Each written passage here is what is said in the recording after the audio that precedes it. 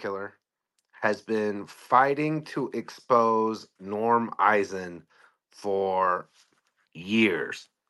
And I've got some stories I'll share with you guys about this as we go through this space today, because it's going to be a big one.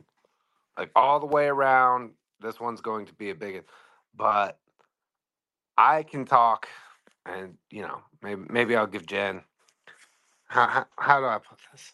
So after J6, we started to do some digging into like what on earth had just happened. And what do we always say when we're talking about and we're giving people tips on, um, how to do research and how to be effective doing research? Well, it we're always saying pay attention to the names, right? As you're reading all of these different documents and you're diving into different things, just pay attention to the names.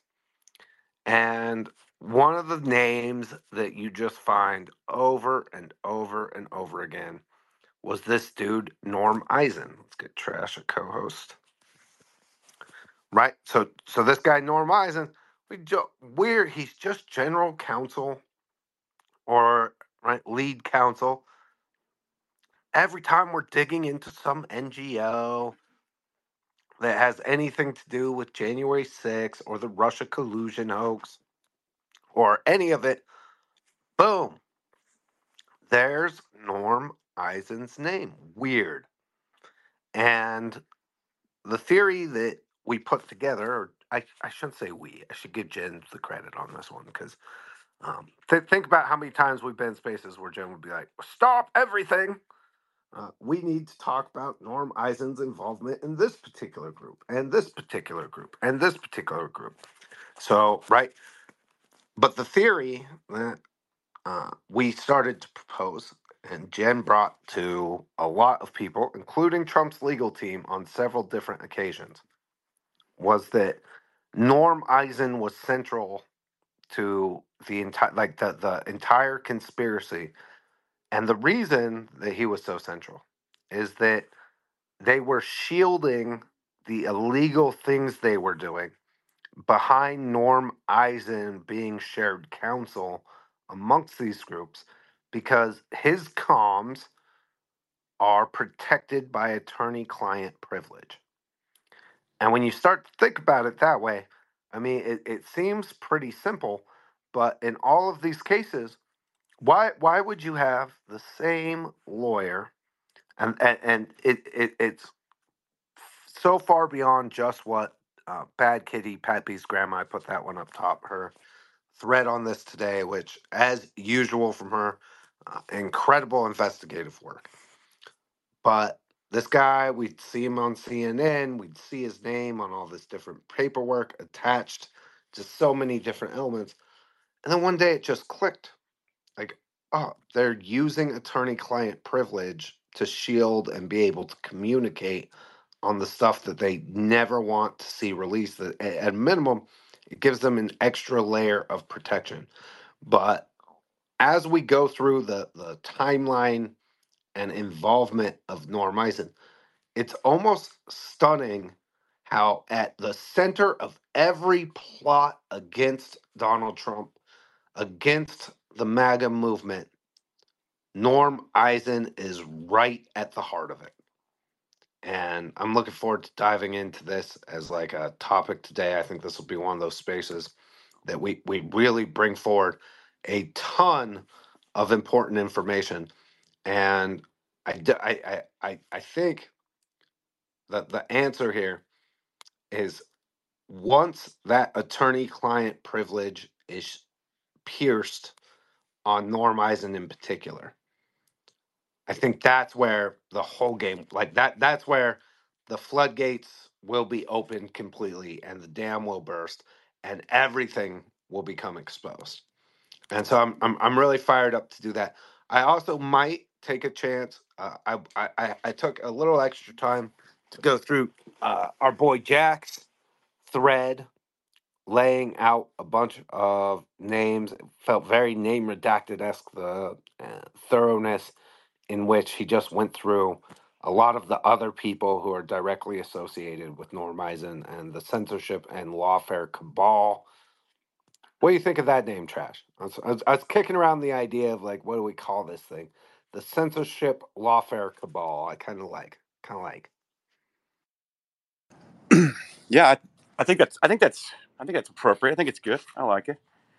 Hi to you guys. Happy Friday, and not so happy Friday for Mr. Norm Eisen. He's taking it on the chin again this week.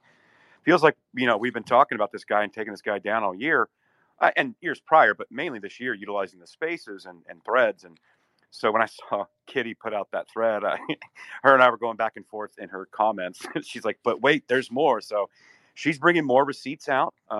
Apparently, these are source documents, much like the Count and Transition Integrity Project. These are apparently source documents.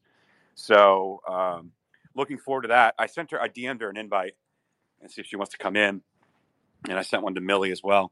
But yeah, censorship, lawfare, cabal. I dig it. I think it's appropriate, and so you guys retweet the space. This is going to be jam full of excellent information. So, right, this is going to be one of the ones you guys definitely will leave here with more information about the very specific. Is if you tell her somebody's too powerful and the fight is too big, that does not deter her. In fact, she is forced only at that point to continue to drive forward and take this fight on. Like, right, like literally the worst thing you could say to her if you want her not to do something is be like, "Oh yeah, no, that's not a winnable fight. Don't do it, Jen." Like to her, that challenge accepted, bitches. Let's get it on. Like let's continue to deep dive.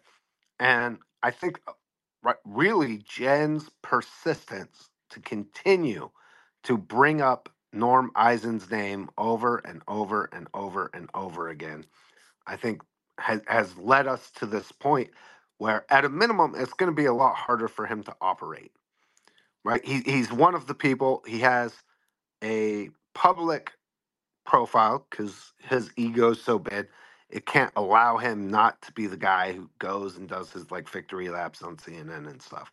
So if you want to start just polling Norm Eisen clips, right? Literally any CNN clips at all. We don't even have to evaluate what they are. I just want to start compiling a library of everything we have on Norm Eisen, and then we'll create an opposition research folder on him with America Mission so that we have and can further deep dive into everything that we can find as far as him making appearances and then tying that to some of this other research that Jen and Bad Kitty and Millie and Trash and everybody has been putting together. So we do have some real action items. I do want to make sure we're compiling that. If you want to just go find them, you can drop them in the chat. Right, just go to the purple pill and drop whatever clips you find down there, and the team will go through and then we'll start organizing it in real time. Go ahead, Jen. Yeah, I also want to Darren Beatty has done some excellent reporting on Norm Eisen. So I think we should definitely go through what Bad Kitty exposed today. And then kind of maybe go through Darren Beatty's articles, and the way he's laid out Norm Eisen, I think is really excellent and would be good for everyone to understand. And then I can fill in, parts of it as we go. But yeah, I think that would be better. Yeah, no, no. I don't know that Darren follows me, but if you guys, we should definitely invite him. That's a great call. He's also somebody who's been uh, right trying to bring forward Norm Eisen as a centerpiece of this stuff for a long time. And if you want to find those Revolver articles, I'm happy to go through and read them. We can take turns, everybody on stage, like going through one by one. But because it is breaking, it's up on the Jumbotron. Our friend Bad Kitty unleashed Pepe's grandma. She's absolutely fierce on this stuff. I mean, her threads through the years just been absolutely incredible. And so I think maybe we'll start there and work our way back. Well, in the meantime, I think we should get an invite out to Darren. And whatever you guys want me to read, just share it up on the Jumbotron so I can access it there. In the meantime, you guys retweet the space. Let's get some people in here. and let's get to work exposing the man behind the curtain, the puppet master himself, Norm Motherfuck Eisen. Okay, I should probably stop swearing. It's a day space. I'm sorry, y'all. Sorry, I get all worked up with this bad, evil mofos. Mofos is okay, right? I work on it. Working on it. Trying to be good. Trying to be good. All right, so I'll just dive into the bad kitty thread now, unless you guys want to preface this with anything else. All right, let's dive in. All right, so breaking. Norm Eisen was involved in the lack of National Guard on January 6th. Color me shocked. The Voter Protection Program. Think about the names of these things, like how similar they are, like between all of these different NGOs and these voter protection groups. The Voter Protection Program, co-founded by Norm Eisen, told state governors in a letter that they would be breaking the law if they did. Quote, this memorandum guides state officials in preparing for and responding to the possible involvement of the National Guard in the 2020 election. Governors should remember that the Guard remains under their command unless, quote, federalized, unquote, by the president. It's not just election day. The election has already started. It will last until all the votes are counted and the results are certified. Federal interference with counting votes is just as illegal as interference with voting. Cites 18 USC section 593 through 595. On January 6th, and this is back to Bad Kitty, on January 6th, that's what Congress was there for, the certification of electors. Sources to follow. And the memorandum, this is from some group. It's got, right, the Voter Protection Program, the VPP. It's got like some little shield with a check mark. And it's just memorandum, coordination with the National Guard around elections. And this is something that was sent around to the governors all over the country. Um, and highlighted is it's not just election day. The election has already started. It will last. I already read that part. And so pretty wild all the way around. Essentially, what this is, and when you tie this trash, this first part to what you guys exposed with the count, the picture becomes very clear about right how well coordinated between the left the idea of making sure that January 6th played out exactly how it did. So I don't know if there's anything you guys want to build on that, or I should move on to the next tweet. Well, I mean, I can add. Let me go find her thread because I actually responded in that thread with it. And from that document, the count, it does become clear. And on page 35 of the document, the count. Well, you know what? I'll go get it in a minute. I'll just go to my photos. This was on the bottom of page 35, and this was their plan. This was like to the shock troops on the ground that were going to be involved. And then they said Democrats in Congress must use every constitutional, procedural, and political means necessary to delegitimize Trump's attempt to usurp the presidency, up to and including voting in unison against any Republican effort to count Trump's electoral college votes, ordering the sergeant at arms to remove Republicans from the House chamber, boycotting the electoral college count, and staging protests inside the Capitol to make it physically impossible for Congress to meet. I just think that's very notable when you consider that this document came out of the Sunrise Zoom Calls central hub. It is a source document, and that Norm Eisen his hands are all over this. Keep in mind, this document was essentially crafted off of a document that was created in August of 2020 called the Transition Integrity Project by a think tank out of LA, the Gregorian Institute, and Rosa Brooks, which we won't talk about her now, but she's an Obama clown, and this guy Nils Gilman. So that transitioned to TIP, then moved to the count. And then it looks like, based on the date on this document here, the voter protection program came out October 30th. So you can see the progression of Transition Integrity Project, all the war gaming. Then it moves to the count, which is the ground game shock troop people, what the implementation of the war game results, and then they move to the VPP, which is a memorandum regarding National Guard or lack thereof. So you can see exactly how they set this up.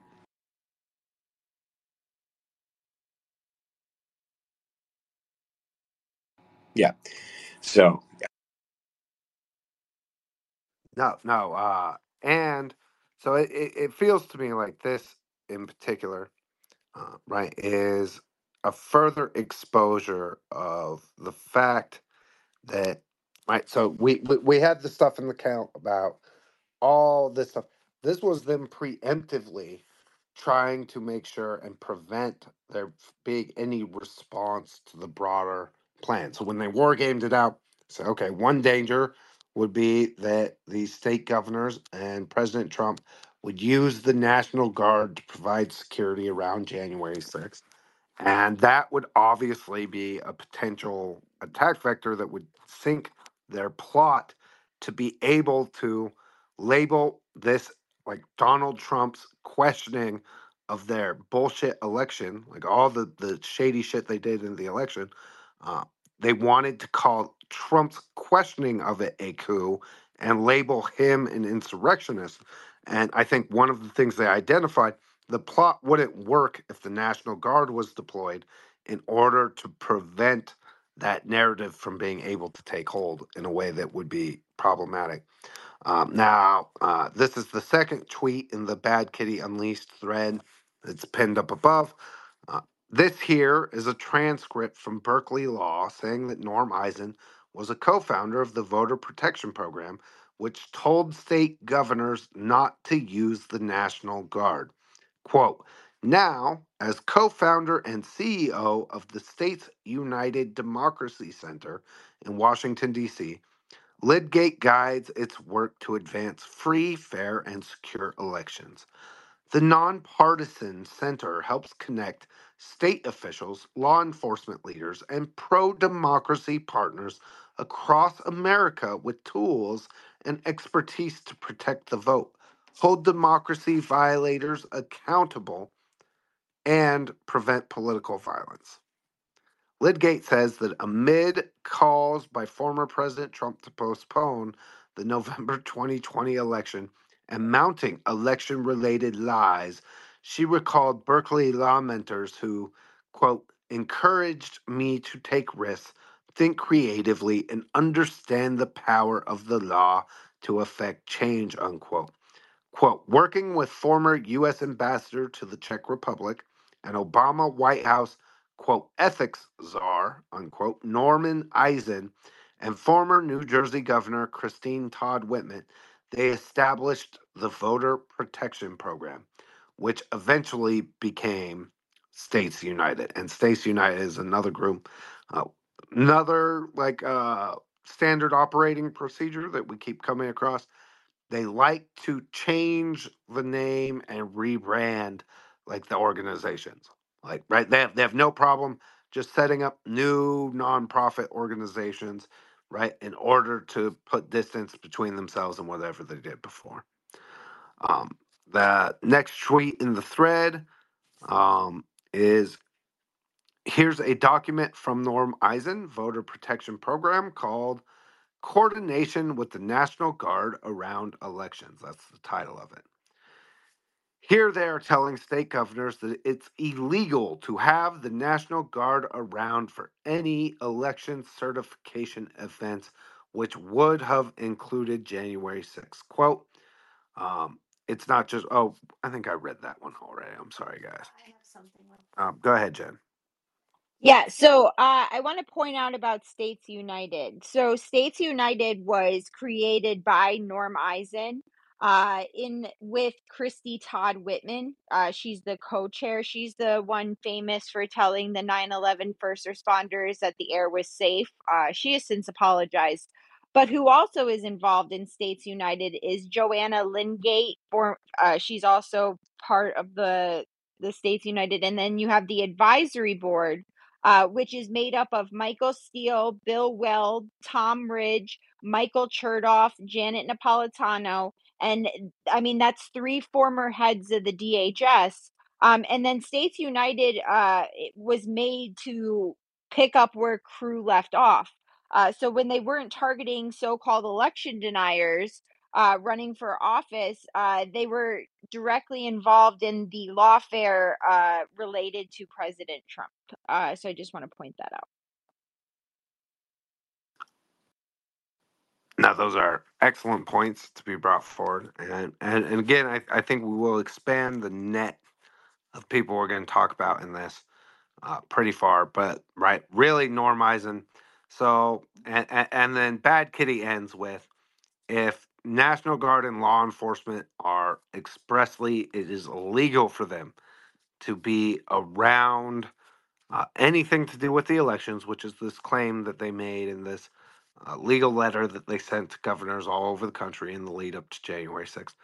Well, so too, then it would have been illegal for the FBI to be there. And we all know about the FBI's sizable presence, both undercover and through informants in the crowd on January 6th. So she ends it there.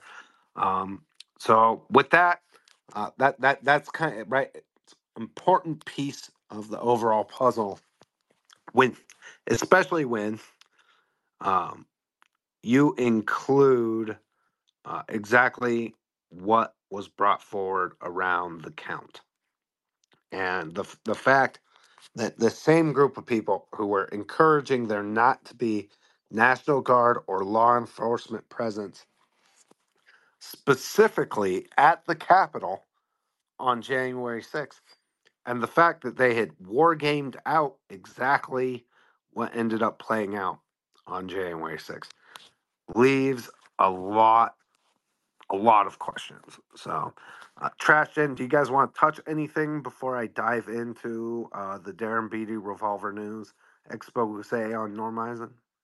No, not yet. I think we're kind of in line with like the timing. Interesting to note, I'm trying to pull up that archive that she's got here, and archive.is has not been working for me.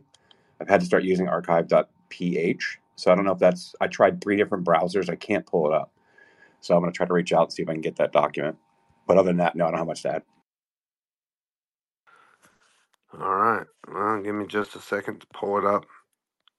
I've read this one probably a dozen times, but it's worth going over. So, what's wild about this? So this was published originally back 3 years ago, and the title, it's pinned up top. The title is "Meet Norm Eisen, Legal Hatchet Man and Central Operative in the Color Revolution Against President Trump." Could not be more on point with that. In our report on Never Trump State Department official George Kent, Revolver News first drew attention to the ominous similarities between the strategies and tactics the United States government employs in so-called, quote, color revolutions, unquote, and the coordinated efforts of government bureaucrats, NGOs, and the media to oust President Trump. A recent follow-up to this initial report focused specifically on a shadowy George Soros-linked group called the Transition Integrity Project, which convened war games, exercises suggesting the likelihood of a contested election scenario and of ensuing chaos should President Trump refuse to leave office. We further showed how these contested election scenarios we are hearing so much about play perfectly into the color revolution framework sketched out Revolver News's first installment in the Color Revolution series.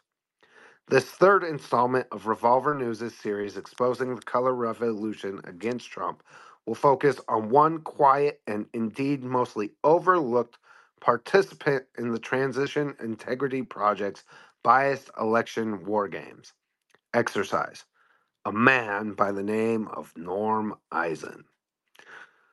As the man who implemented the David Brock blueprint for suing the president into paralysis and his allies into bankruptcy, lawfare, who helped mainstream and amplify the Russia hoax, who drafted 10 articles of impeachment for the Democrats a full month before President Trump ever called the Ukraine president in 2018, who personally served as special counsel litigating the Ukraine impeachment, who created a template for internet censorship of world leaders, and a handbook for mass mobilizing racial justice protesters to overturn democratic elections results.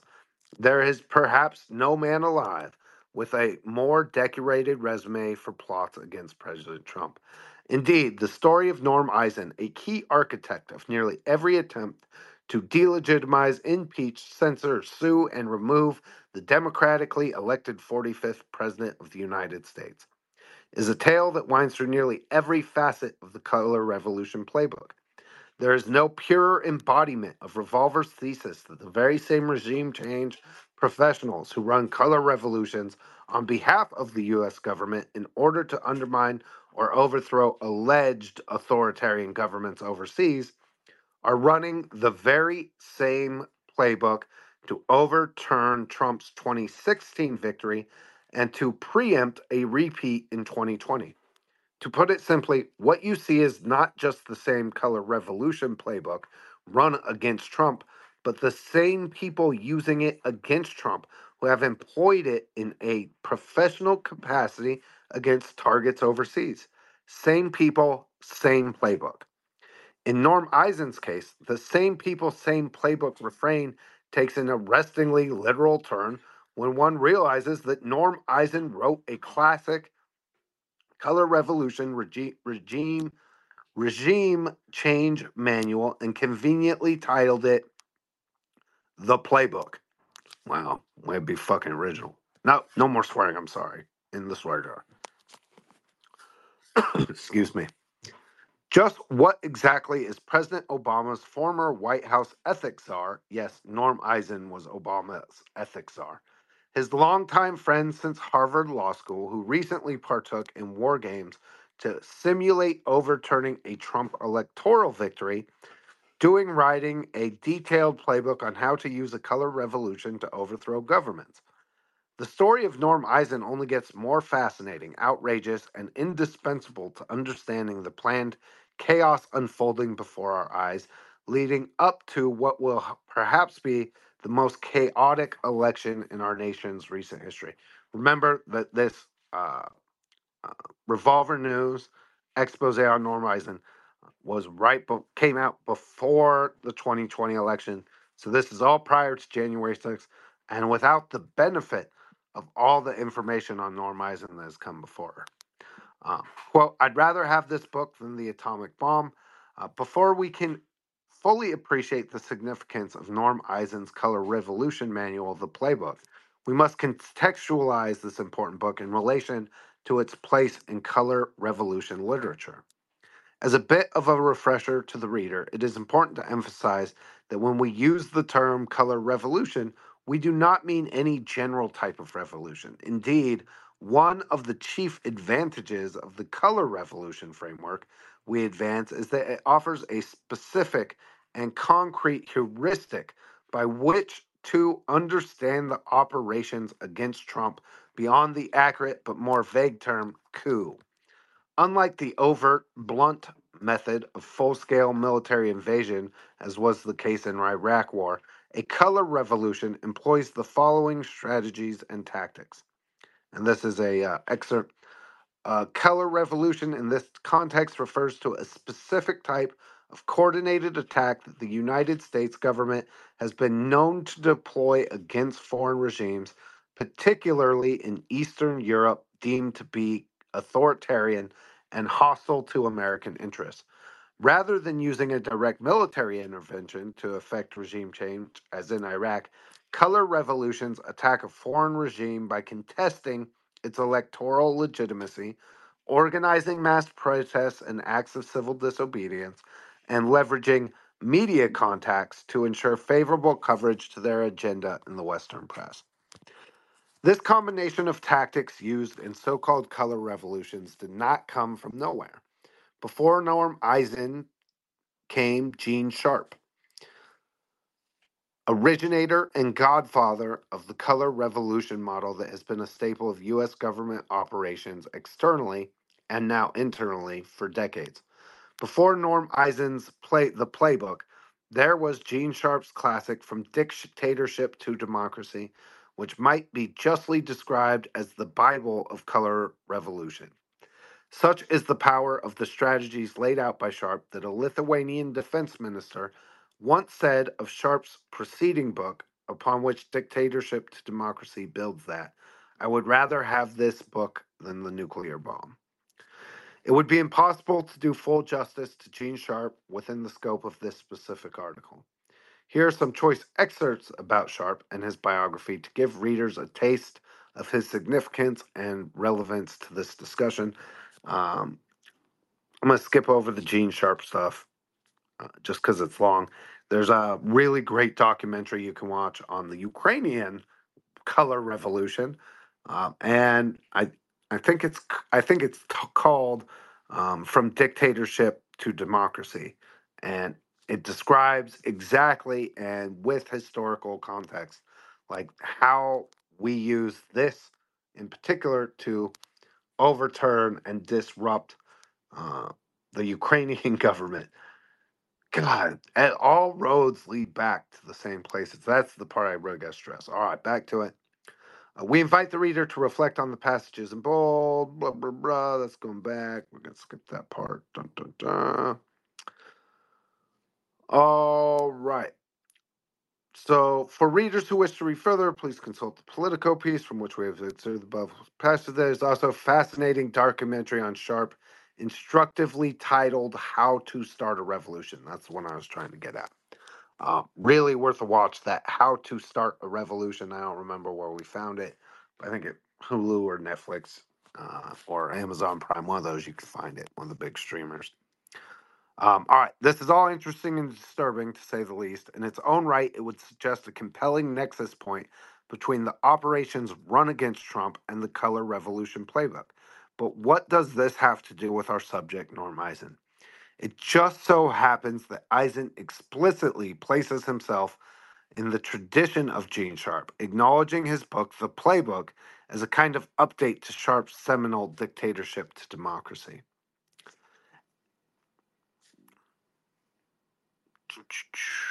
There's a clip, but I'm not going to pull it up because I'll probably lose it. And there we have it, folks. Norm Eisen, former Obama ethics czar, ambassador to Czechoslovakia during the Velvet Revolution, key counsel in the impeachment efforts against Trump, and participant in the ostensibly bipartisan election war games predicting a contested election scenario unfavorable to Trump. Just happens to be cover revolution expert who literally wrote the modern playbook in the explicitly acknowledged tradition of color revolution godfather Gene Sharp's From Dictatorship to Democracy. Before we turn to the contents of Norm Eisen's Color Revolution Manual, full title, The Democracy Playbook, Preventing and Reversing Democratic Backsliding, it will be useful to make a brief point regarding the term democracy itself, which happens to appear in the title of Gene Sharp's book, From Dictatorship to Democracy as well. Just like the term peaceful protester, which, as we pointed out in our George Kent essay, is used as a term of craft in the color revolution context, so is the term democracy itself. The U.S. government launches color revolutions against foreign targets, irrespective of whether they actually enjoy the support of the people or were elected democratically. In the case of Trump, whatever one says about him, he is perhaps the most democratically elected president in America's history. Indeed, in 2016, Trump ran against the coordinated opposition of the establishments of both parties, the military industrial complex, the corporate media, Hollywood, and really every single powerful institution in the country. He won, however, because he was able to garner sufficient support of the people, his true and decisive power base as a populist. Precisely because of this ultra democratic populist character of Trump's victory, the operatives attempting to undermine him have focused specifically on attacking the democratic legitimacy of his victory. In this vein, we ought to note that the term democratic backsliding, as seen in the subtitle of Norm Eisen's book, and its opposite, democratic breakthrough, are also terms of art in the color revolution lexicon. We leave the full exploration of how the term democratic is used deceptively in the color revolution context as an exercise to the interested reader. Michael McFaul, another bastard, another color revolution expert, and key anti Trump operative, somewhat gives the game away in the following tweet, in which the term democratic breakthrough makes an appearance as a better sounding alternative to color revolution. Most likely a response to Revolver News' first color revolution article on State Department official George Kent. Former Ambassador McCall issued the following tweet as a matter of damage control. This is the tweet. Autocrats have demonized the phrase color revolutions. A revolution generally has a negative connotation for many. Instead, I use the term democratic breakthroughs. God, I hate these people.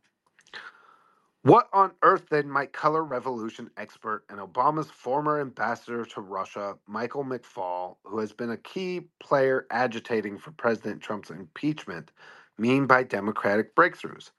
Being a rather simple man from a simple background, McFaul perhaps gives too much of this answer away in the following explanation in a now deleted tweet. Trump has lost the intelligence community. He has lost the State Department. He has lost the military. How can he continue to serve as our commander in chief? With this now deleted tweet, we get a clear picture of the power bases that must be satisfied for a democratic breakthrough to occur. And conveniently enough, not one of them is subject to direct democratic control. McFaul, like Eisen, George Kent, and so many others, perfectly embodies Revolver's thesis regarding the color revolution being the same people running the same playbook.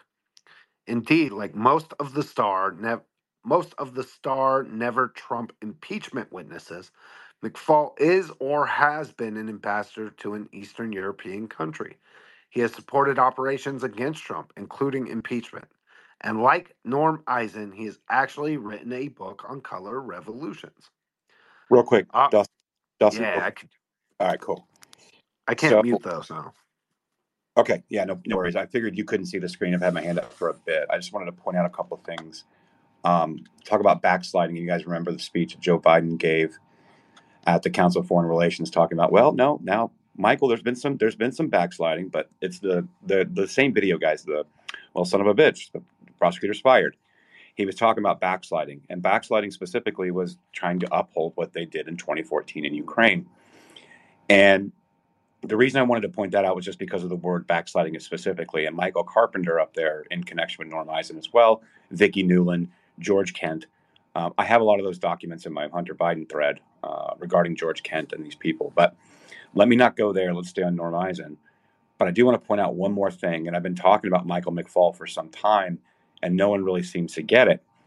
I just want to point out that Michael McFaul was the director of the Freeman Spogli Institute for International Studies. He's also a Hoover Fellow at Stanford. Now, what's interesting to note about this is it seems to be that Michael McFaul deployed Rene DiResta and Alex Stamos. They all worked together. And that's when they started the Stanford Internet Observatory.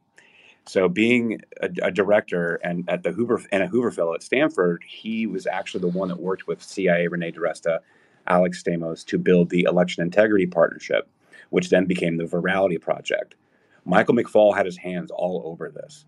So as you're reading this, I want you to think about that in context when they're talking about Michael McFaul, because that's who he is. Such a good point, McFaul, and the connection to the Stanford Internet Observatory, like that. And again, remember, all of these pieces tie back to this small group of people who have all written books about color revolutions and the exact same tactics. And I think we're about to dive into those in the Revolver News article.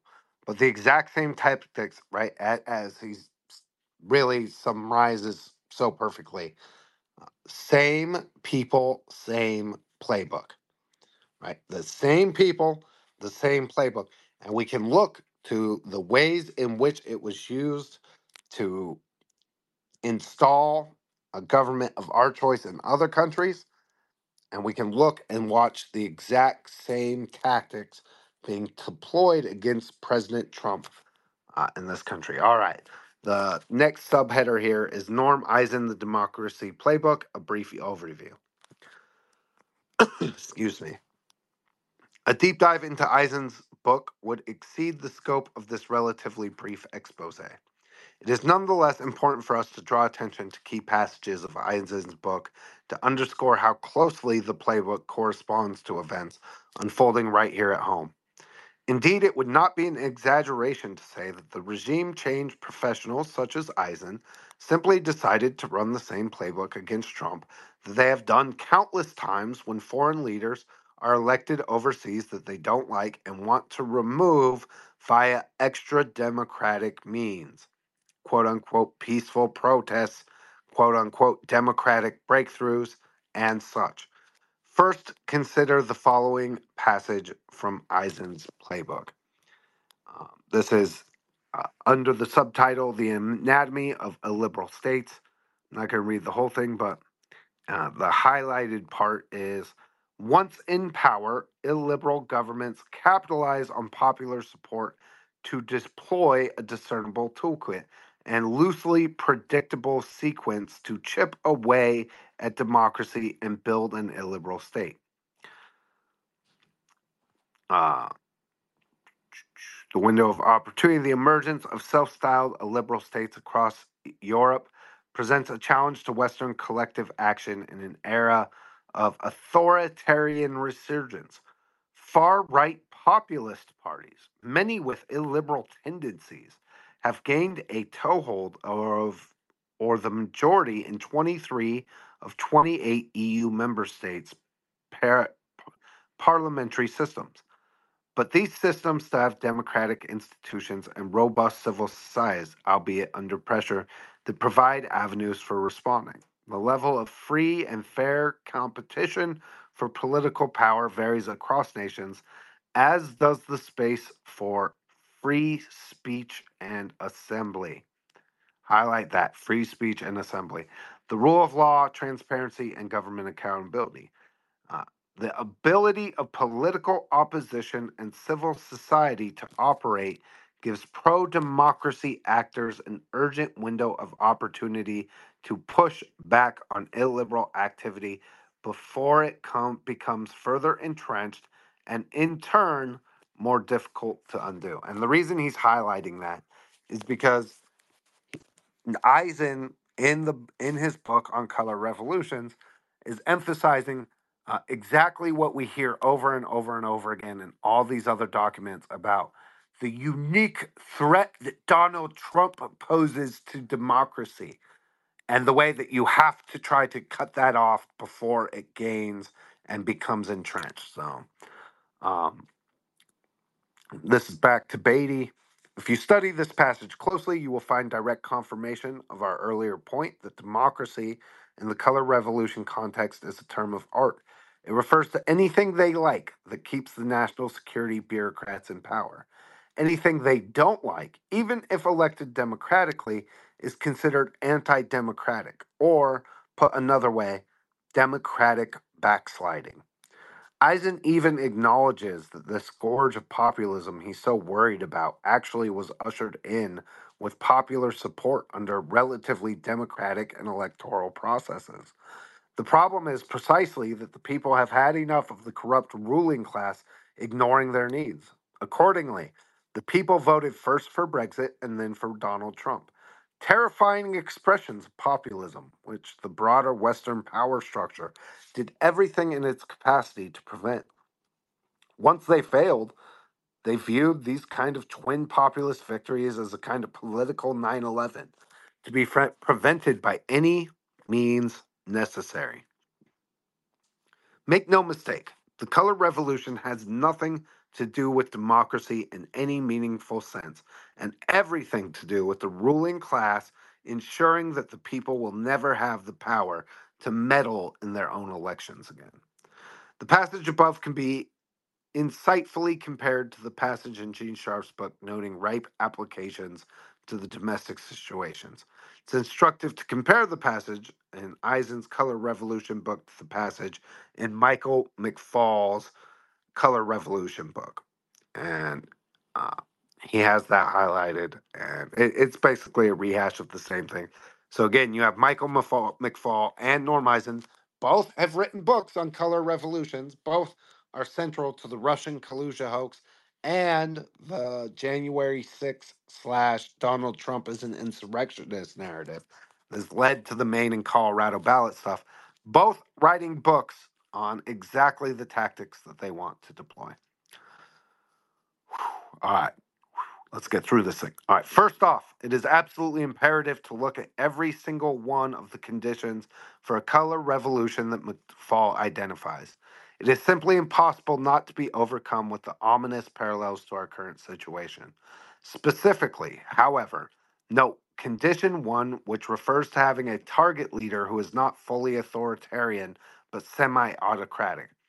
This coincides perfectly well with Eisen's concession that the populist leader he's so concerned about might be a liberal but enjoy popular support and have come to power via relatively democratic electoral processes. Consulting the above passage from McFall's book, we note that McFall has been perhaps the most explicit about the conditions which facilitate a color revolution. We invite the reader to supply the contemporary analog to enjoy each point as a kind of exercise. Number one, a semi autocratic regime rather than a fully autocratic. Number two, an unpopular incumbent. Note blanket negative coverage of Trump, fake polls, etc. Number three, a united and organized opposition. Media, intel community, Hollywood, community groups, etc. Number four, an ability to quickly drive home the point that voting results were falsified. CRP's on Transition Integrity Project. Number five, enough independent media to inform citizens of falsified vote. Look at what we talked about with the count. And number six, a political opposition capable of mobilizing tens of thousands or more demonstrators to protest electoral fraud. On point number four, which is especially relevant to our present situation, Eisen has interesting things to say about the role of a contested election scenario in the Orange Revolution, arguably the most important color revolution of them all. This is from Norm Eisen's book. This is seriously mind blowing that this exists and that people haven't been talking about, or they have, but it hasn't been able to penetrate with any big media coverage. Number, I'm sorry. Ukraine's nonviolent Orange Revolution of 2004 helped to bring the democratically elected Viktor Yushchenko to power after widespread election fraud had resulted in the victory of Prime Minister Viktor Yanukovych. External actors, including USAID, the Westminster Foundation, National Endowment for Democracy, and the Alfred Moser Foundation, had been supporting Ukrainian civil society for several years prior to the election. Ongoing efforts included running seminars on civil society activism and democratic principles. One of the leading organizers of the Orange Revolution, Pora, meaning its time, received grants from the German Marshall Fund, Freedom House, the Canadian International Development Agency, and others, helping them to spread awareness about their movement and develop their organizational capacity. Pora also received assistance from other groups that had triumphed over repressive regimes. Otpor leader Alexander Maric ran seminars for the Ukrainian activists in Serbia, while Slavic organizations who had defeated Vladimir Mikar helped Pora to strategize. Whew, that one's dark. Sounds like a bunch of, I don't know, intelligence community stand up organizations were pouring money into the Orange Revolution. Right? So like you have outside foreign funding to like help your Democrat revolution based on this stuff. All right, finally, let's look at our last passage from Norm Eisen's Color Revolution, Democracy Playbook, and cross-reference it with McCall's conditions for a color revolution, as well as the situation playing right now before our very eyes. He's got highlighted here, increase election monitoring capacity and be prepared to use electoral abuse evidence as basis for reform advocacy.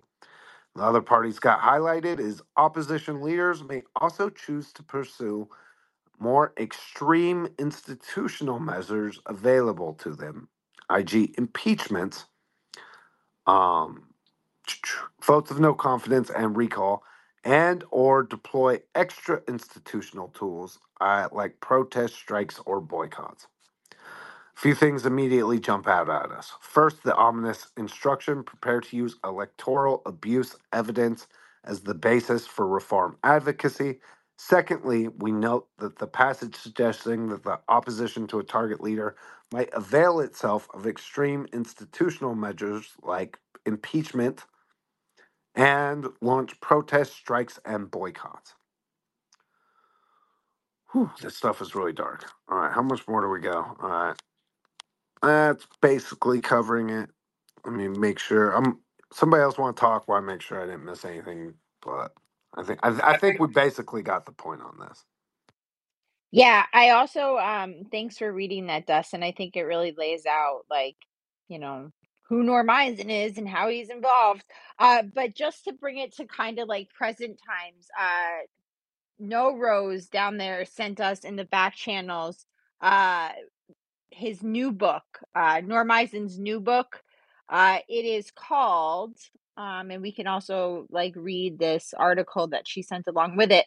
It's called Overcoming Trumpery: How to Restore Ethics, the Rule of Law, and Democracy, edited by Norm Eisen. And then they have a quote on there from Jerry Nadler. It says, mandatory reading for anyone thinking about how to defend against the attacks on our democracy. So again, it is literally Overcoming Trumpery, and then it has a picture of Donald Trump on the $1 bill. So I think that might be interesting to go over as well, to kind of bring it to their current plan, because he recently just put this book out. It's kind of crazy to go back and read the Darren Beatty article, right, and realize he wrote that before all of this shit went down, like as a warning. And it reminds me of Milley trying to bring attention to this, right, by infiltrating the Sunrise Movement and how effectively the censorship machine prevented people from exposing what we just saw there. But I just want to emphasize, like, right, in Norm Eisen's playbook, a guide on color revolutions, he talks about the opposition, what they consider to be the quote unquote good guys, right? You doing what? Weaponizing institutions of governments to do things like impeachments. Right? We saw that twice with President Trump, right?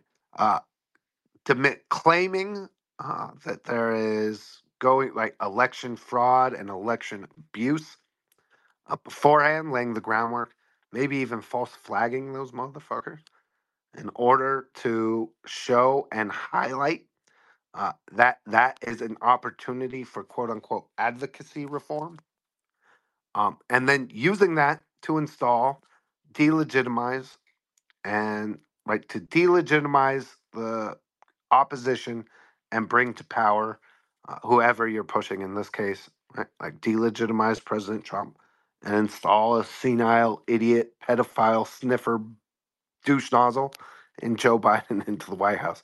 So, all right, I need a little break from talking trash. If you want to Yeah. handle it for just a minute. Well, let me tie that in a little bit more and kind of add some more context to it. And thank you for reading. And I agree, this is a great breakdown. But consider this: so that book was written before we even approached into 2023, right? So this is post 2021 when he was writing this book. How to move on from Trumpery, right? So it was okay. We never again in 2016. We read, cried, melted down. Everybody organized. You saw, David Brock, Media Matters, Crew, Norm Eisen, all these guys that had the meeting in 2017, how they were going to handle legacy media, how they were going to handle opposition research, how they were going to handle funding, and how they were going to handle lawfare.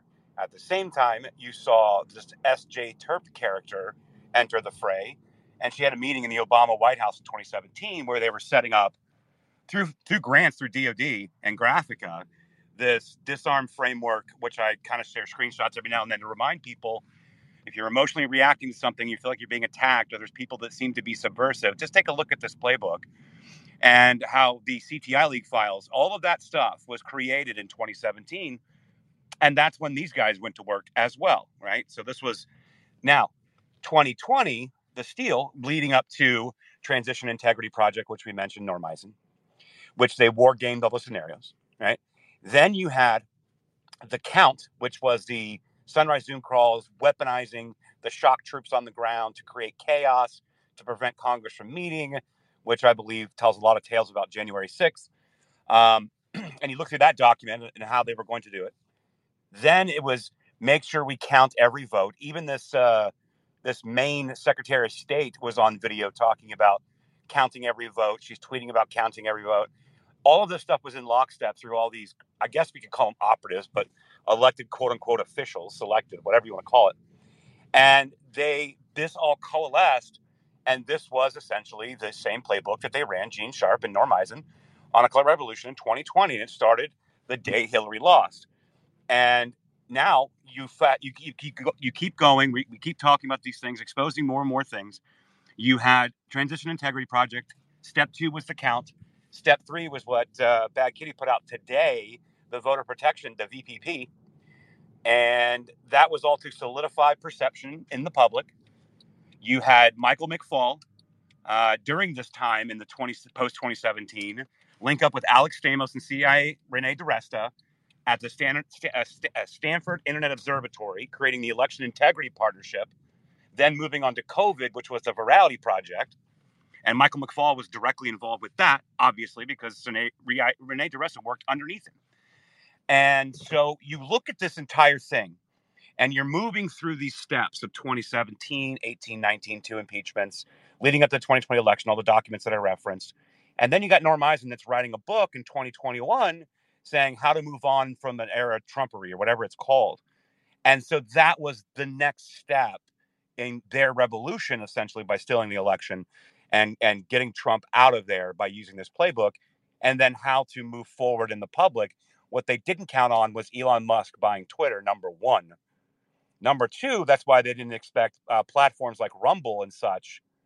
Number three, they didn't expect these platforms, even if they were created, to submit to the censorship apparatus that they built and the pressure campaigns that they built. And so he releases this book, and he's at Brookings Institute 2022, and all hell breaks loose because now all of this is being broken apart, exposed, and open. So, he's doing his victory lap, writing this, how do we move on from Trumpery, basically. Same similar thing that Molly Ball did with the Time magazine piece, the shadow campaign at 45, the 2020 election, right? They're all bragging. They're all taking their victory laps. We did it. High five, guys. And now it's all breaking open, breaking apart. And what they did not count on is what we're seeing in 2023. That's why Crew has been weaponized. That's where all these cases against Trump are. And they have to be just losing their shit that Trump is constantly going up in the polls the more they indict him.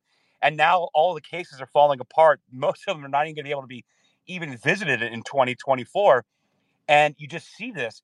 And this entire, I guess we could call it a coup, is breaking apart in real time when we're exposing this stuff. So I hope that's a general overview, guys, of what the last 7 years have looked like, why we're talking about Norm Eisen so much, why we're talking about Media Matters and David Brock and all of these characters, Michael Cheater. By the way, I throw in there that Michael Cheater is the executive director of the 65 Project under David Brock, which was weaponized lawfare also to go against attorneys to get him disbarred in several states for representing Trump in 2020 election cases, January 6 cases. Carrie Lake's case out here, the attorney involved out here, they're coming after him. That same Michael Cheater represents Ray Epps and his lawsuit against Fox News. And so you put all this together and you look at all this, and it really starts to paint a picture, doesn't it? It paints the picture. of what we have lived through. And what's interesting is we had warnings, right, throughout, but we've never, right, it took us a long time because of the censorship to put all of these different pieces of the puzzle together. And what I'm most interested about is the way, and the reason I think what we're doing here has to be like done and done urgently is this ties exactly to the lawsuit of right that Rumble and Chris Pavlovsky is bringing against Media Matters, that Truth Social is bringing against a variety of people in this network, and the criminal investigations by Ken Paxton and the Attorney General of Texas and Andrew Bailey, the Attorney General of Missouri, into Media Matters and the lawfare and censorship cabal. And this is why I want to emphasize it, because it could not once you realize it, once you get these pieces of the puzzle put together, it couldn't be more clear to see that they followed explicitly and to the T a playbook that they have outlined that we can point to other examples of them doing over and over and over again, and most especially in the Orange Revolution in Ukraine. The tie of uh, Renee DiResta, Michael McFall, the Stanford Internet Observatory, right, which we've talked at length about all year, the tie of Norm Eisen, uh, all their ties to Ukraine, right? And then you think about what was the first impeachment about President Trump about? Well, it was about a phone call to Ukraine where a bunch of deep state bureaucrats in the diplomatic corps, right, claimed that Donald Trump had violated everything because he went against what they thought was supposed to happen. Um, the fact that Norm Eisen had actually laid out the articles of impeachment, and right, like he'd literally written impeachment over that even before the phone call that was the basis of the impeachment had ever happened, is it's pretty wild to think about.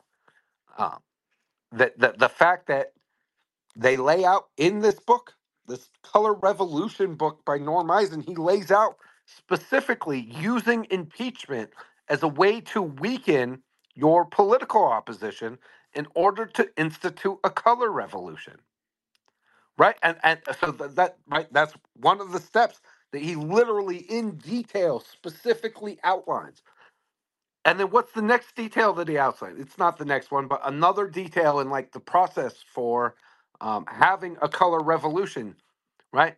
Then he dives into right the entire thing about, oh my God, how that you claim that the electoral process and the election process is flawed, corrupted by the incumbent, that they're using and abusing the system in order to do it, and you launch large scale protests that then you blame all the violence and other stuff, the summer of love, right? So again, their playbook, we have the ability now, right? Even more than Darren Beatty when he wrote that article, to go back and apply the real events that we all lived through with the summer of love, the COVID lockdowns, the election bullshit, right? The two impeachments of President Trump. We can look back at those, and we can literally look back to Norm Eisen's book on color revolutions and say, okay, well, he's got a 12-step process in order to launch a color revolution. Let's see how they did and whether it lines up to right all of the exact infrastructure that Norm Eisen happens to be the general counsel of. I mean, it's so effing odd, right? Like when you read it and you see it, you're like, okay, so the dude wrote it's the same thing as the David Brock 2017 memo, which is these guys literally project out to everybody who would listen to them, like, look at me, I'm an expert on color revolutions. Look at me, I'm an expert on taking down the opposition. Here is a playbook that we should follow in order to stop the bad Trump. right? The bad orange man. This is how we stop it. This is how we do it. And it's all right there. And now, from where we sit now, right, we have the ability to just go step by step and say, all right. Well, did they use impeachment as a way to weaken the incumbent candidate and say that he was lost? Yeah, we could say that happened.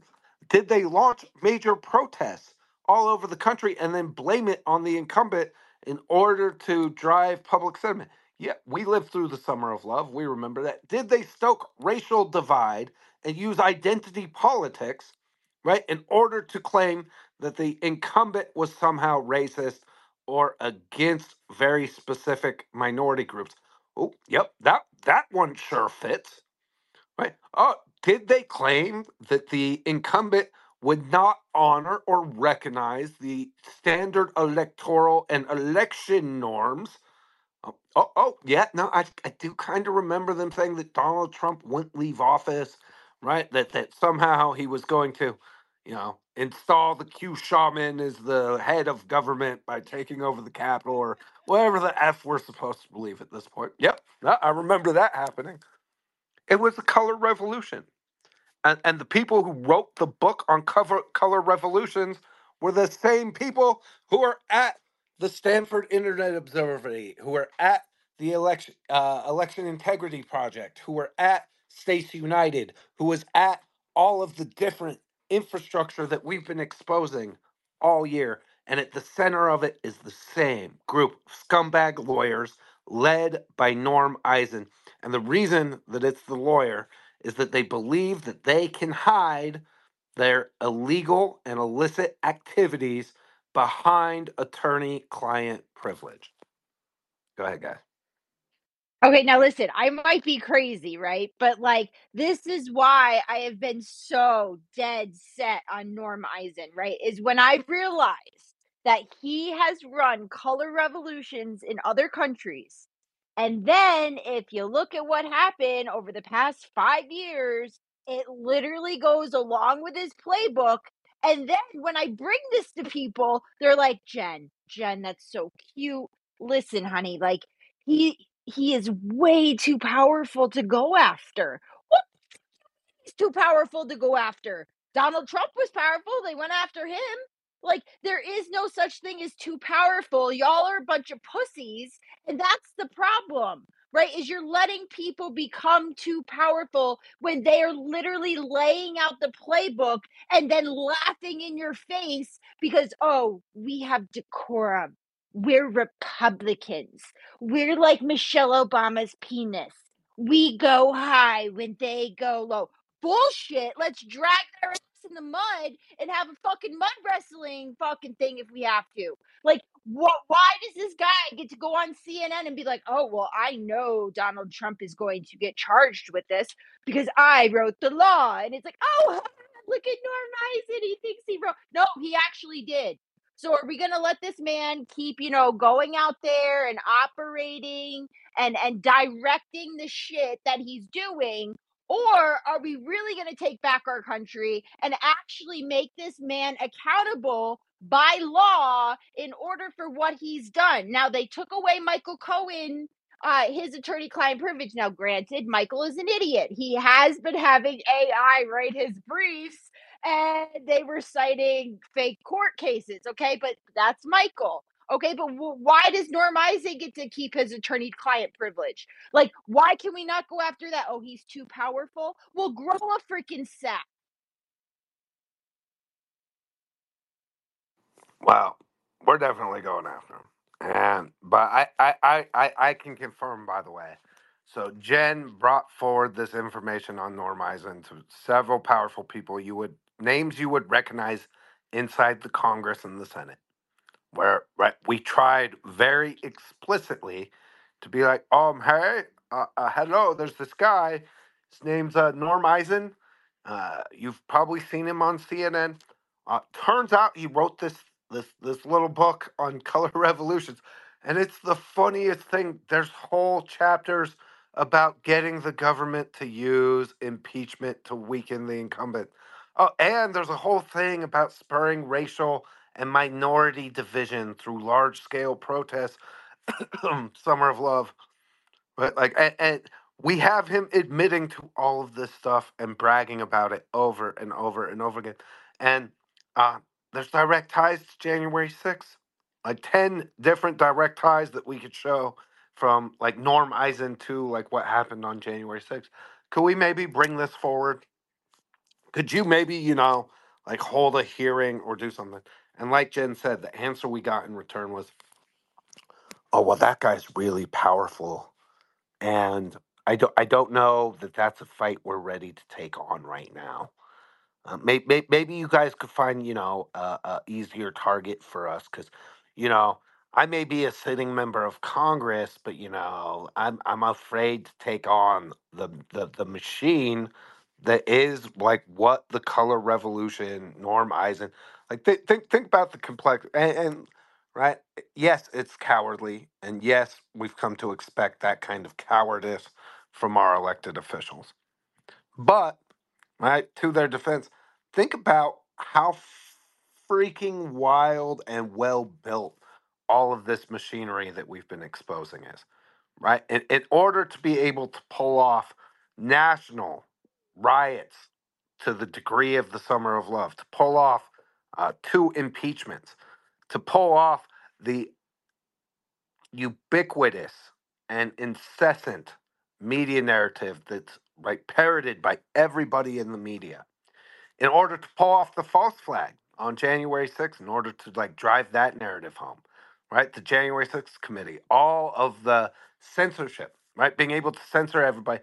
And we started this space by talking about Pepe Grandma, Bad Kitty's thread on, right? Part of that was even warning and sending warnings out to every governor in the country that National Guard and the military could not provide security or even be around during any of the election process. So there is no doubt this is an incredibly dangerous and powerful enemy to have. However, why is it up to a bunch of freaking brave people on the internet to do it? And all of these congressmen who told us for all of these years that it was too big of a fight and they just couldn't take it on. If you want to know why we hate Republicans, why often I am so freaking ruthless and angry about it, we bring this stuff we bring not just this, but things like this to members of Congress all the time. And what we get in return is just such watered down, ridiculous nonsense. And then like preening and bloviating for Fox News appearances. Meanwhile, they don't get anything done. They don't use their special investigative powers to actually dig deeper than the public record that we're able to get. So give my man Trash Discourse subpoena power and watch us. We're not afraid to take this fight on. Go ahead, Jen. Yeah, I just want to point out that one of the biggest moments of clarity, I guess, I've had in this whole thing and how I realized like this was all freaking bullshit is when following We Build the Wall, someone in Norm Eisen's orbit contacted us and was like, listen, guys, like, if you throw Steve Bannon under the bus, you go out and you say that he's a terrible man, that he's pretty much Satan, and that everyone should be against him, all of your problems will go away. All the court cases, everything will go away if you just go out and throw them under the bus. And I realized, I was like, well, wait a second. Like, they don't care about the truth. This is all just about taking down people, whether it's the truth or not. And that made me realize, like, okay, so none of the laws and none of this stuff is going to help because they are just dead set on just stopping Trump at any cost. And that's what we have to keep in mind for 2024. Well, yeah, no, and listen, I think it's important for us to emphasize that think about the when you read the playbook, right, and you study what these color revolutions are, right? What you realize is they are multi-year, right? Really complex conspiracies in order to overthrow the government, right? And that we developed these playbooks so that our intelligence community could project American power through regime change all over the world. Now, right? You take a step back and you start to think about what happens when that's applied here at home.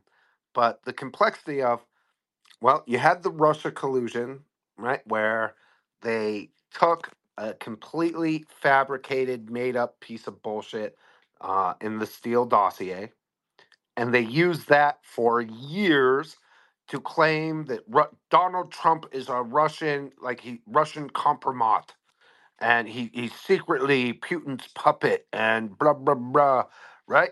And think about how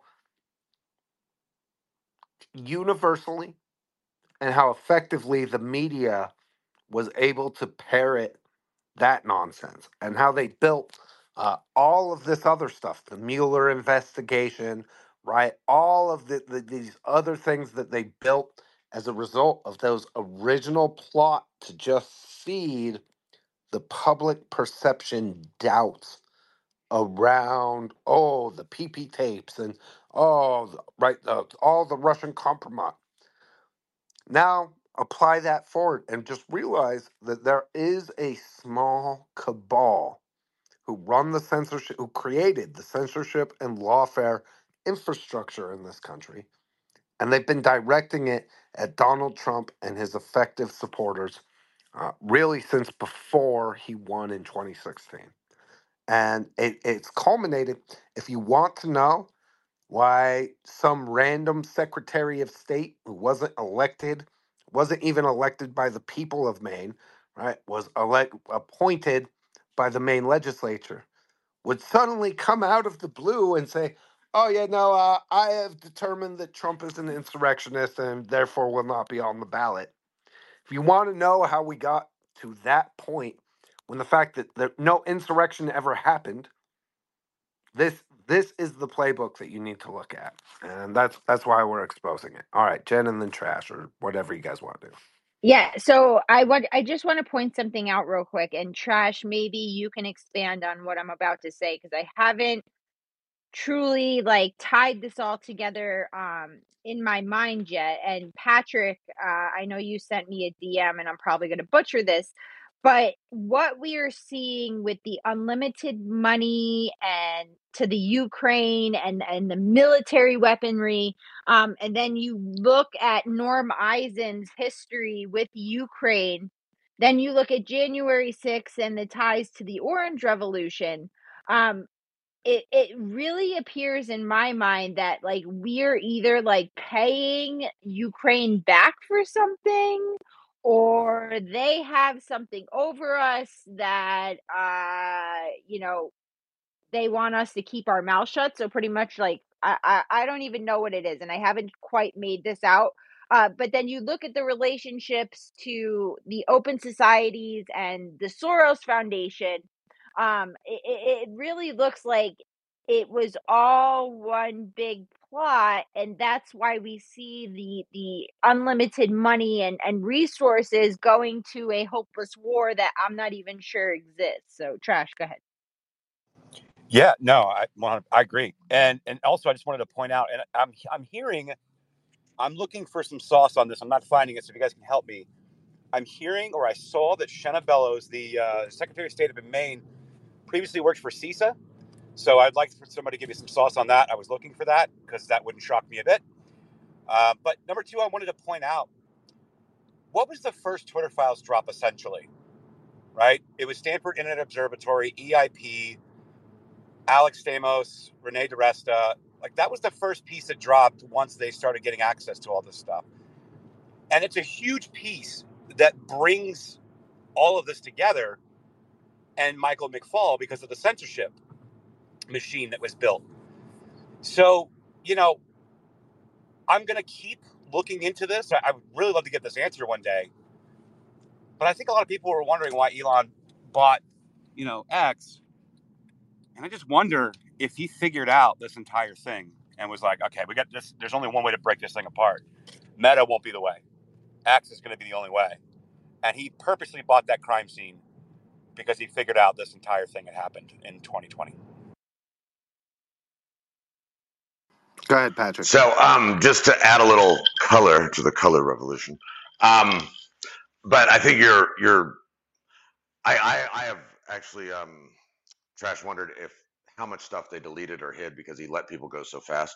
How many skeletons are still there, which I'm sure they're still finding. But on the color on the Ukraine thing, if you haven't watched Oliver Stone's Ukraine on Fire, which I'm not a fan of his, I had to like say, okay, this has to be worth it because it was recommended by a friend as the Ukraine thing heated up. He does a great job of breaking down the funding for the Maidan, and he actually shows on screen documents that used to be on the State Department website where we gave almost $2 million to the Maidan uprising while we were in another room telling Yanukovych we had his back. He'd won the election. And I think the way that there's the reason we wanted Ukraine is the only major body of water where we don't have U.S. military presence is the Black Sea. There are massive lithium and cobalt deposits, amongst other things, specifically in that eastern section. So if I was on the geopolitical side of the government, I would probably buy into this whole adventure for that reason. And the National Endowment of Democracy is just the CIA's front company for coups, and USAID is our other end to incentivize that. And then the EU bought in because they want access to all the gas and other energy resources there. So again, I think that's how like reasonable people in government could justify this, is that it would open the way to us having truly global hegemony across the entirety of really the entire ocean portion of the world. And that was the one piece we didn't have, Black Sea. On the flip side, the other folks that are much more malignant actors, like this guy, Norm Eisen, they are bought in because they want to practice what they want to do here, there, in my opinion. So, Well, and I want to emphasize a couple things, right? So the right way I want to bring this up is look at the formation, right? The legal and NGO corporation formation that our intelligence community set up in order to facilitate the color revolution in Ukraine and in Lithuania and Czechoslovakia, right? We've done this on multiple occasions. There's lots of like case examples that we can go the Arab study. Spring too, Dustin, all those were the same model. Slightly upgraded, right? Well, it's slightly different for the Arab Spring, right? But most specifically, what you just talked about with the National Endowment for Democracy and USAID, which are these intelligence fronts that funneled money and support and media attention in order to drive, right, the color revolutions and the regime changes that we saw in these other countries. And then we look at what we've been exposing all year with the creation of the Stanford Internet Observatory, with Election Integrity Project, with the Global Engagement Center, right? And when we start, right, and I know these things sounded separate when we were talking about them, but right, the pull through here is that this is a playbook of setting up these different entities that perform different compartmentalized tasks in order to affect an outcome of disrupting and overthrowing a populist, democratically elected government, right? Which is what do you do if you're a liberal, right? And not a rank and file liberal, but like a power player. We're talking the war hawk liberals, right? The people who control the security and intelligence communities, right? And the Halliburtons and all this other stuff. We have actual case study that we can go back and look at, and then we can compare that to like the infrastructure they set up that you has been deployed against President Trump. And the similarities are fucking wild, right? They're too much to be ignored because the playbooks are followed so precisely.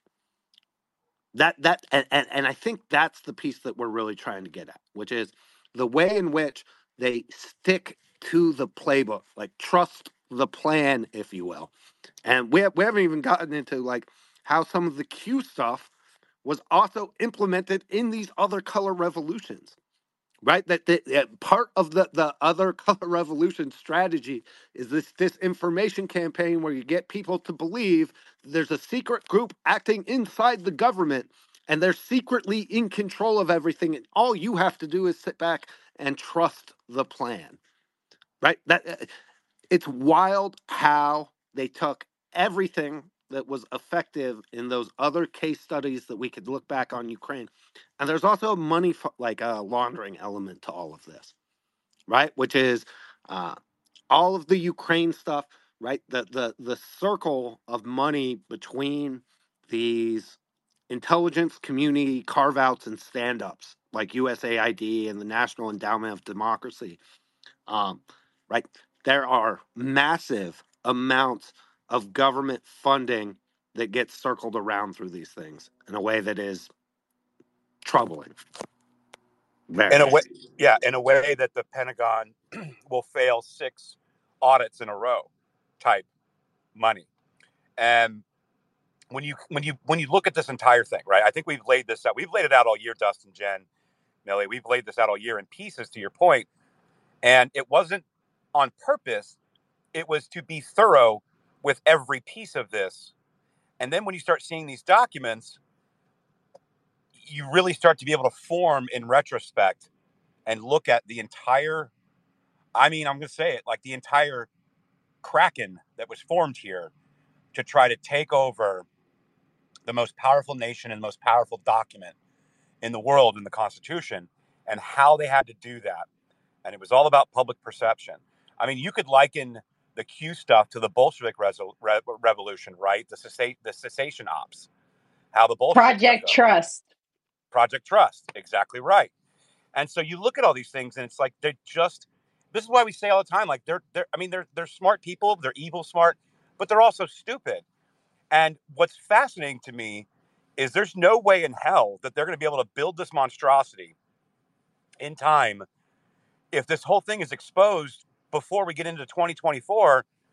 How are they going to rebuild this in time? I mean, we're going to have to figure out something for 2024, whether it's a documentary, whether it's, I don't know, maybe I get a hold of Glenn Beck's team and he does a whiteboard on it. I don't know what we're going to need to do, but really need to kind of actually whiteboard this and put it together, because it's crystal clear. We can see the whole thing. Sure. Are we going to be missing stuff? 100%, right? This is a massive operation that didn't just kick up a couple years ago. So like, but the overall picture is there, and it's fascinating stuff. And I remember Jen and I were talking about doing a space a while ago on Norm Eisen. We're like, let's talk about the Orange Revolution, 2004, 2005, and it was really poignant at the time. We just had so much coming at us at once because the dam is being broken. The censorship machine is really limping right now, and they are not going to be able to recover what they've gained through that. And then when Missouri v. Biden kicks up and the Supreme Court rules on the injunction is legit, now the government, CISA, the White House, CDC, all these are unable to levy pressure on social media companies to censor. So that's where your Metas and Instagrams start trailing off. Google's all in; they'll always be all in. So I forget about that. We're screwed with YouTube and Google. But you see what I'm saying? Like, the machine is breaking apart. We just got to get it out there. This is not about having a few thousand people in a Twitter space. This is not about having a couple threads put together and going viral. There's nothing to do with it. This picture is crystal clear, and anyone really can absorb this if you just consider the material that we've been presenting to you for a year.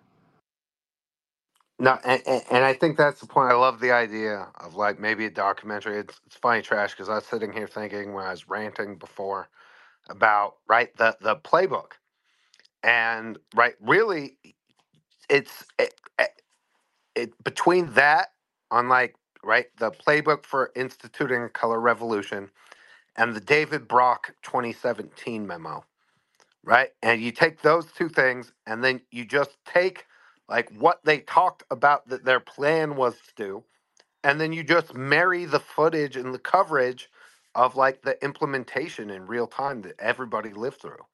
And the fact that it was this nefarious and Machiavellian as far as the plot is there for us to look at. And I think again, this is the reason I've tried to say this a lot right in many spaces the last couple months, which is the reason that I don't think, right, the reason I've refused the black pill of, well, doesn't matter what we do, the elections are just stolen anyway. To me, this is their we have their playbook. We know how much it takes in order to operate it. You have to have the academic piece, the protester piece. You have to have the media piece. You have to have the control of information and the public sentiment piece. Right? You have to have all of these different pieces in order for it to like come together and right get the result of destroying your political opposition.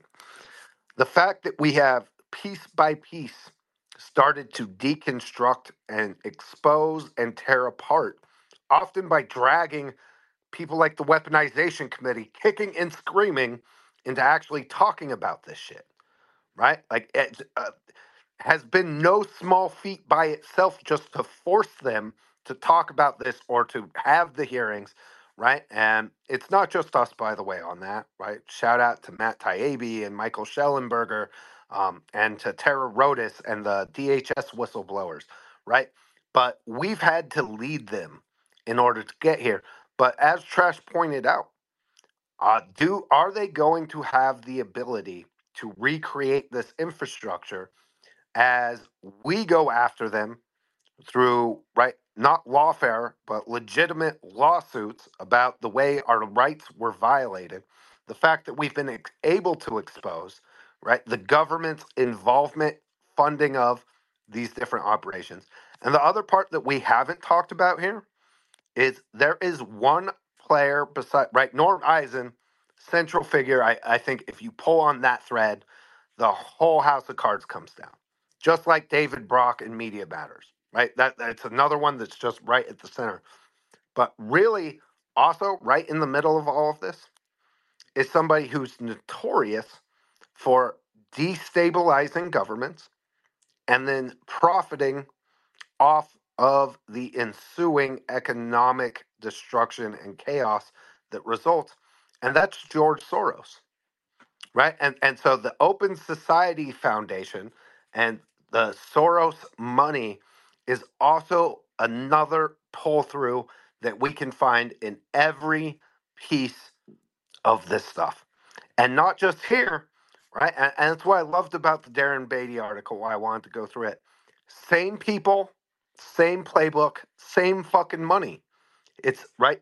It's literally the same cast of characters who put together a playbook on disrupting and overthrowing governments, right? Destabilizing governments, who are right at the center of the construction of all of the infrastructure that we've been exposing all year. And so I think we take all of this cumulative work that we've done, and I think the way that it's happened, right, was organic and probably divinely inspired. I don't think this happens without God in any way, right? But I think the fact that we've been able to take this journey together over the course of the year has put us in the perfect situation to, and I think really maybe the answer is to take the Norm Eisen playbook, right? His book, The Playbook on Color Revolutions, to take that and to take the, um, we take that and the David Brock memo, and we literally just go through and we show what they talked about doing, and then we show like how they set it up with the news coverage, the summer of love, the January 6th stuff, the impeachments, the whole deal.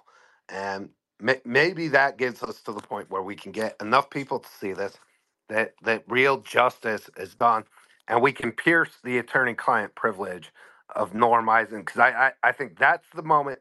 You'll get attorney-client privilege, right? And there's lots of mob case law on this, right? But attorneys don't have. It's not like a unbreakable thing where they're allowed to just do whatever the hell they want and continue on that way. All right, go ahead, Jen, get in here. Yeah, so I want to point out how they have. Okay, so yes, all of the money, a lot of it, and the inspiration is coming from George Soros and the Open Societies Foundation, right? But they've made it so that if you bring that up, you're some kind of crazy person, conspiracy theorist, anti-Semitic. You hate Jewish people if you talk against George Soros, even though he's the one who turned the Jews over to the Nazis. Let's just put that out there, right? So why have they made it so you can't condemn or go after the source of where this is all is coming from? And if you look at what's happening at the border, the reason we have hundreds of thousands of people per month coming into this country is because of George Soros and the Open Societies Foundation. And then if you look at the Transition and Integrity Project with Rosa Brooks, who sits on the board of the Open Societies Foundation, who was running the scenarios of how this was all going to turn out. So why can we not call like a spade a spade? Go ahead, Josh. Well, we're going to, and I don't really care what people call me because everybody knows my stance on a lot of things, and anti-Semitic is not one of them. I'm not anti-people at all. I'm anti-bad actors, but I'm not anti-people. I don't really care. I'm a meritocratic guy, man. Meritocracy all the way. I don't really give a shit what color you are, what religion you are. I don't care. So they can say whatever they want. But it's not just open society, right? So like what Jack's thread regarding open society, where the woman's openly bragging in the interview that they are funded. This is crude we're talking about, right? Norm Eisen crew, where she says, yes, they depend on grants from open society. But she says, well, George doesn't actually make any decisions for us. He never tells us what we should or shouldn't be doing. So yes, because you created organizations that align with his goals, so he didn't have to tell you because you're doing it already, and he's going to continue sending you money when you're producing results like you're doing. And so that's how it works. But it wasn't just Open Society. It's also what was Share Blue that became Act Blue. It wasn't just American Bridge. It wasn't just Media Matters. It's all of these organizations. So it's not just Open Society. It's a lot of these organizations. And so I think people really need to understand that. And I think it's okay to talk about it. So because that ultimately is it. And it's obvious to me, it's crystal clear to me, all the work we've done on censorship and these various different organizations and NGOs and CIA carve-outs, that it is also our own government through grants that is funding this against the American people itself, our taxpayer dollars. So I just wanted to note that as well. No, great stuff. And it's taking a minute to go through some of the comments, right, and digest. I think this is going to be something that allows us to really emphasize and bring about a lot of this about. But like I said at the beginning, I think it's really important for us to get organized and lay out this case in as clear a way as we can. First, just in a broader, like building out the opposition research file, but then doing a documentary or other ways to bring this information forward. Because, again, and what's funny, Trash, I swear that I did not know that the Secretary of State of Maine was attached to CISA when I made the comment earlier, right? I just threw out, like, hey, do you want to know why?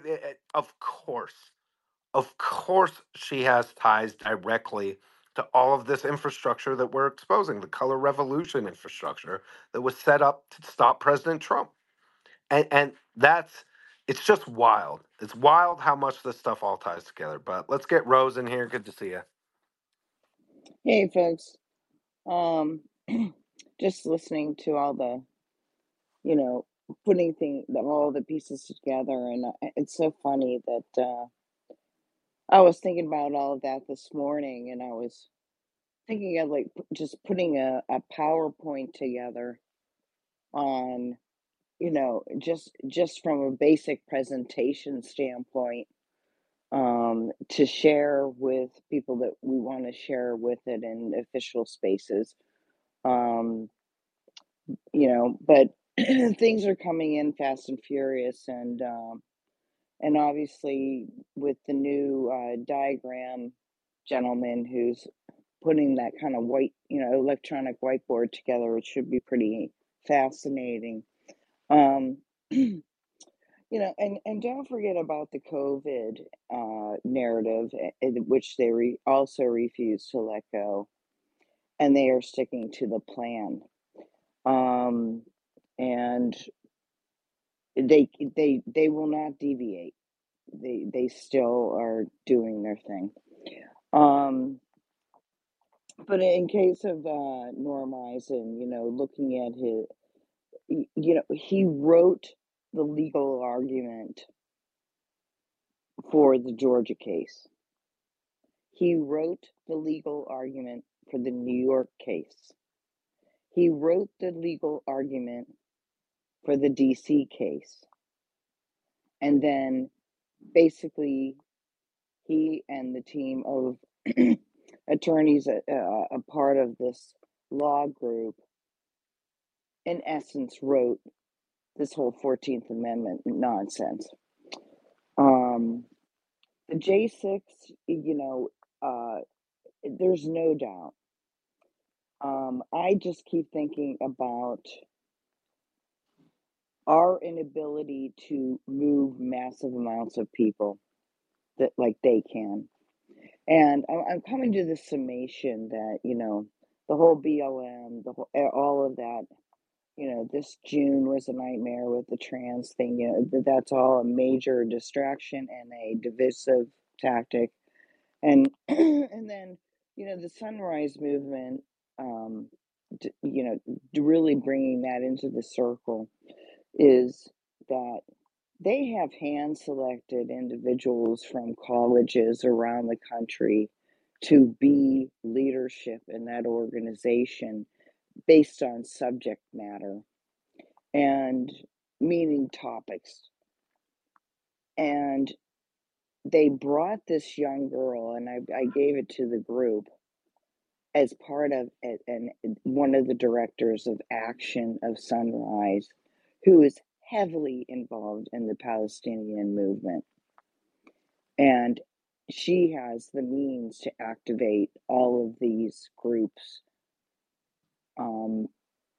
in coordination with other groups when you're seeing all of this activity in all the major cities and on campuses regarding this narrative of,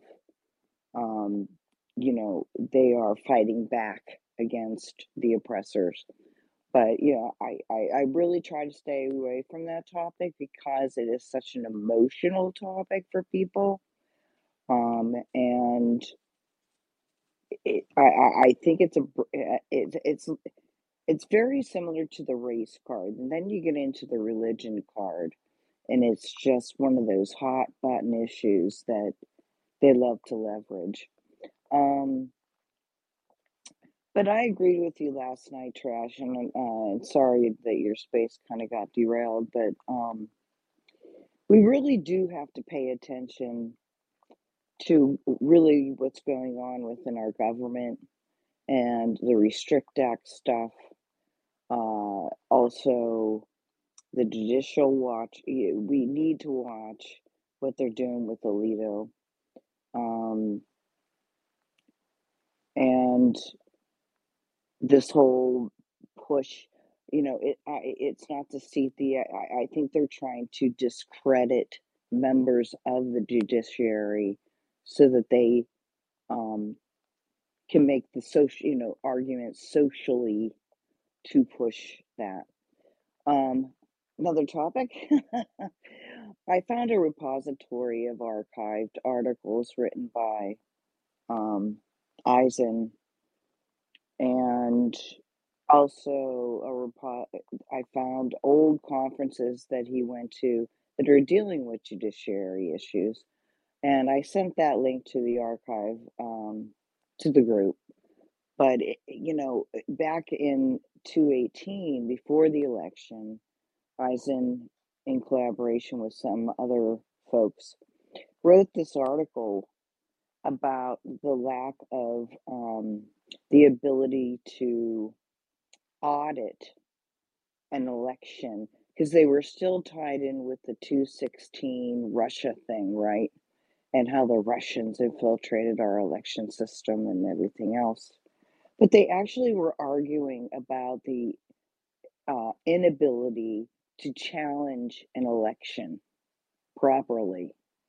And that is to be able to access the records within the machines and the dangerousness of the machines and the connectivity. And isn't it just fascinating that this is exactly what they're arguing against right now, meaning they don't want people looking at the stuff. So, I would think that weaponizing his own words against him would be very useful. And I bet we can probably find other instances of that. And then I'll just close on this. It's part of my PowerPoint would be to kind of throw some ideas against the wall, almost like a post-it note thing on how we can develop messaging um, proactively to drive our information out in palatable ways and to create things, words or slogans that we can tie to that piece that will be prompts. I was thinking of something like, um, what do you believe in, or what do you stand for? Uh, uh, it's almost like a campaign slogan, right? And then build it around there. Or doing, like, using an ad campaign style, proving that all they're getting are advertisements and how they work. It's just like Nike selling a brand, trying to sell sneakers. That's what they're doing with all this color revolution stuff, which is uh, selecting a hot point and then driving messaging, or the whole insurrection word surrounding an event. We know what's coming down the pike from them already. They've given it to us. So, devising ways in tandem with other people who have massive reaches across social media, to consolidate our messaging into one thing that, in a positive way, get it out there and make that stick in their heads. So, a lot of people can't get into the weeds. It overwhelms them very quickly. But you can simplify it for them and say, why do you believe in this? Why do you believe in that? Why do you like Nike over Converse? It's the same thing. So, anyway, those are my thoughts for the day. I think we're all on the same page today.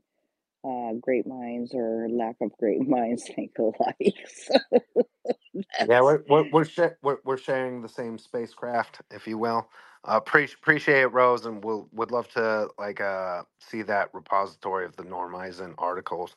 I mean, the guy is you can't argue that he's been prolific, but as far as some of the messaging goes, have you guys seen? And there's a whole series. They're always narrated by Peter Dinklage, right? Like how to become a cult leader and how to become a mob boss, and right, like where they kind of go through the playbook of like how cult leaders are create, like how cult leaders become cult leaders, and maybe we draw some inspiration from that as far as how we break down and compartmentalize a lot of this information, because thinking about it, we've spent a year almost nonstop, right? Like that being as trash, right? Often reminds us this is his wheelhouse. He has brought forward so much of this information, but it's taken us a year of doing spaces every week on different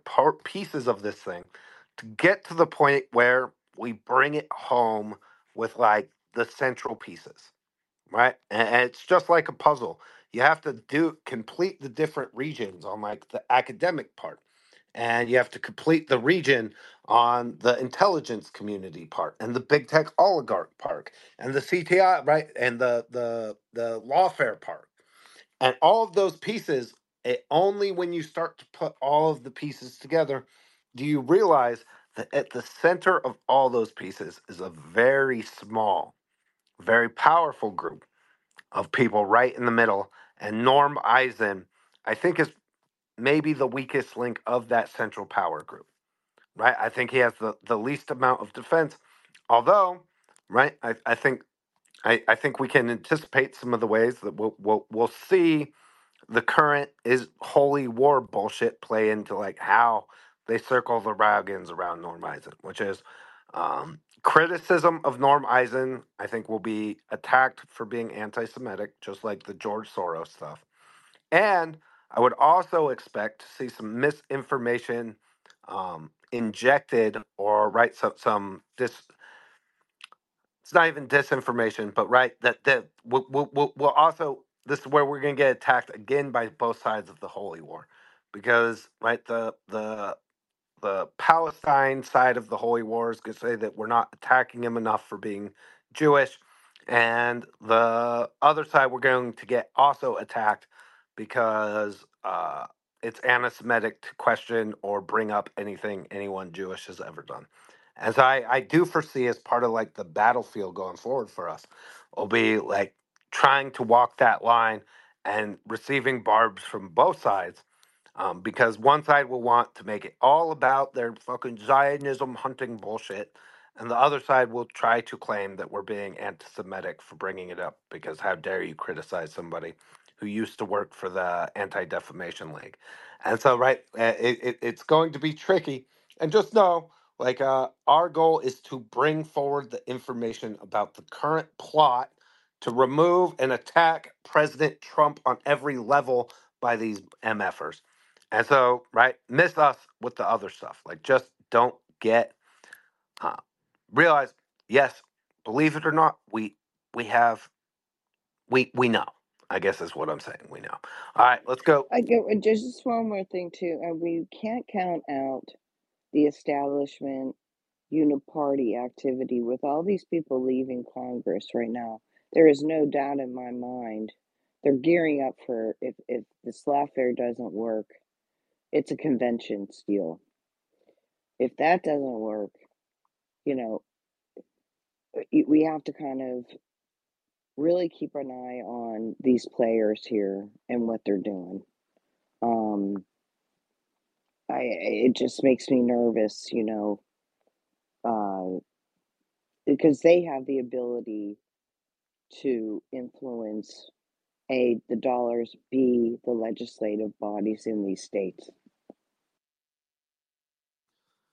Oh, well, that's a whole nother rabbit hole. But I think everybody knows my position on the Article 5 Convention of States and how dangerous it is. Let's not try to fix our problems by attacking the one thing that is actually No, not no, no. fixed. I'm talking about the election convention, not the Oh, not the state. No, the convention of states. oh, you're talking about with Trump. Yeah, no, listen, to be honest, I'm not overly worried about the convention. They tried that bullshit in 2016. And at the end of the day, like Trump does have like if the Republican Party wants to burn itself completely to the ground, I think there's a element of self-preservation around that, that like they know they can't go there. I don't think they can rally enough support. Like, can you imagine how many of us would turn out to the convention if they tried to pull some shenanigans like that? So I think it's kind of interesting, right? I get that that's a concern, but my concern is more the lawfare components of this, and to right, we just the same way we can look at the color revolution in the lead up to replacing a head of state in these other countries. We can also look what happens in the immediate aftermath. And what happens in the immediate aftermath is a criminalization of your political opposition. Exactly what the Biden administration has done, right? Think about it, right? Whether it's Zelensky immediately arresting the leader of his political opposition and then criminalizing the opposing political party, we see very similar tactics being deployed here.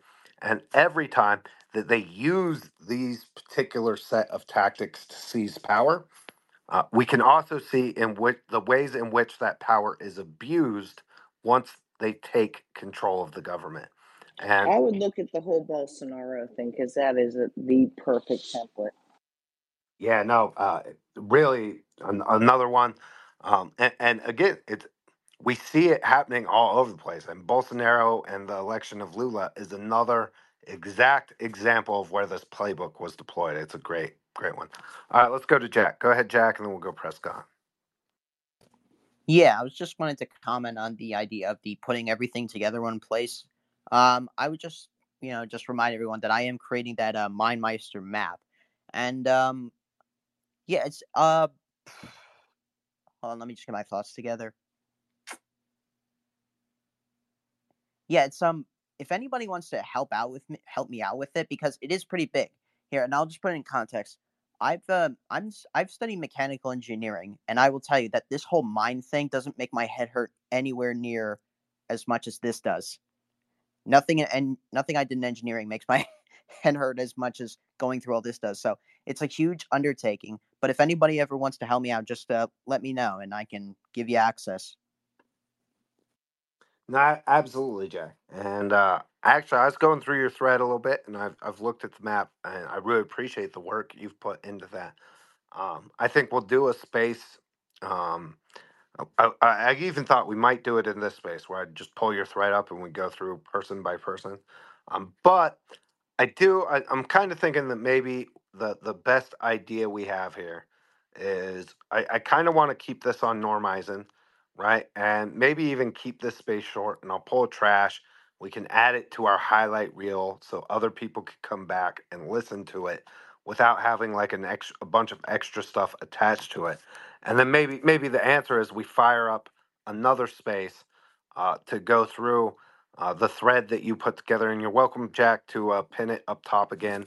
And uh, right, I'm happy to drive people for them to start going through it and looking at it and commenting, retweeting, all that good stuff because I appreciate the work you've put in on that. I see you put it up there, right? Because this is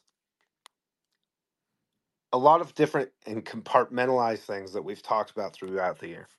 And what's cool is that a lot of the times that we've been able to add to the puzzle were not things that we had control of. The Twitter files, I mean, how massive was that to give us different threads to pull on? Right? To add different things. And then the CTI league files, which gave us new names and new threads to pull on. And I'm going to go back to one of the ways that Norm Eisen became a standout to us and why Jen approached dozens of members of Congress years ago to try to bring this information forward. Right? She put together, I'm not even joking, like a full blown dossier on Norm Eisen and color revolutions that was delivered to a bunch of members of Congress, and where we requested that they, hold hearings and use their investigative powers. Like, this is the guy you need to target. And they largely told us that he was too powerful. It wasn't somewhere they were willing to go, something that they were willing to take on.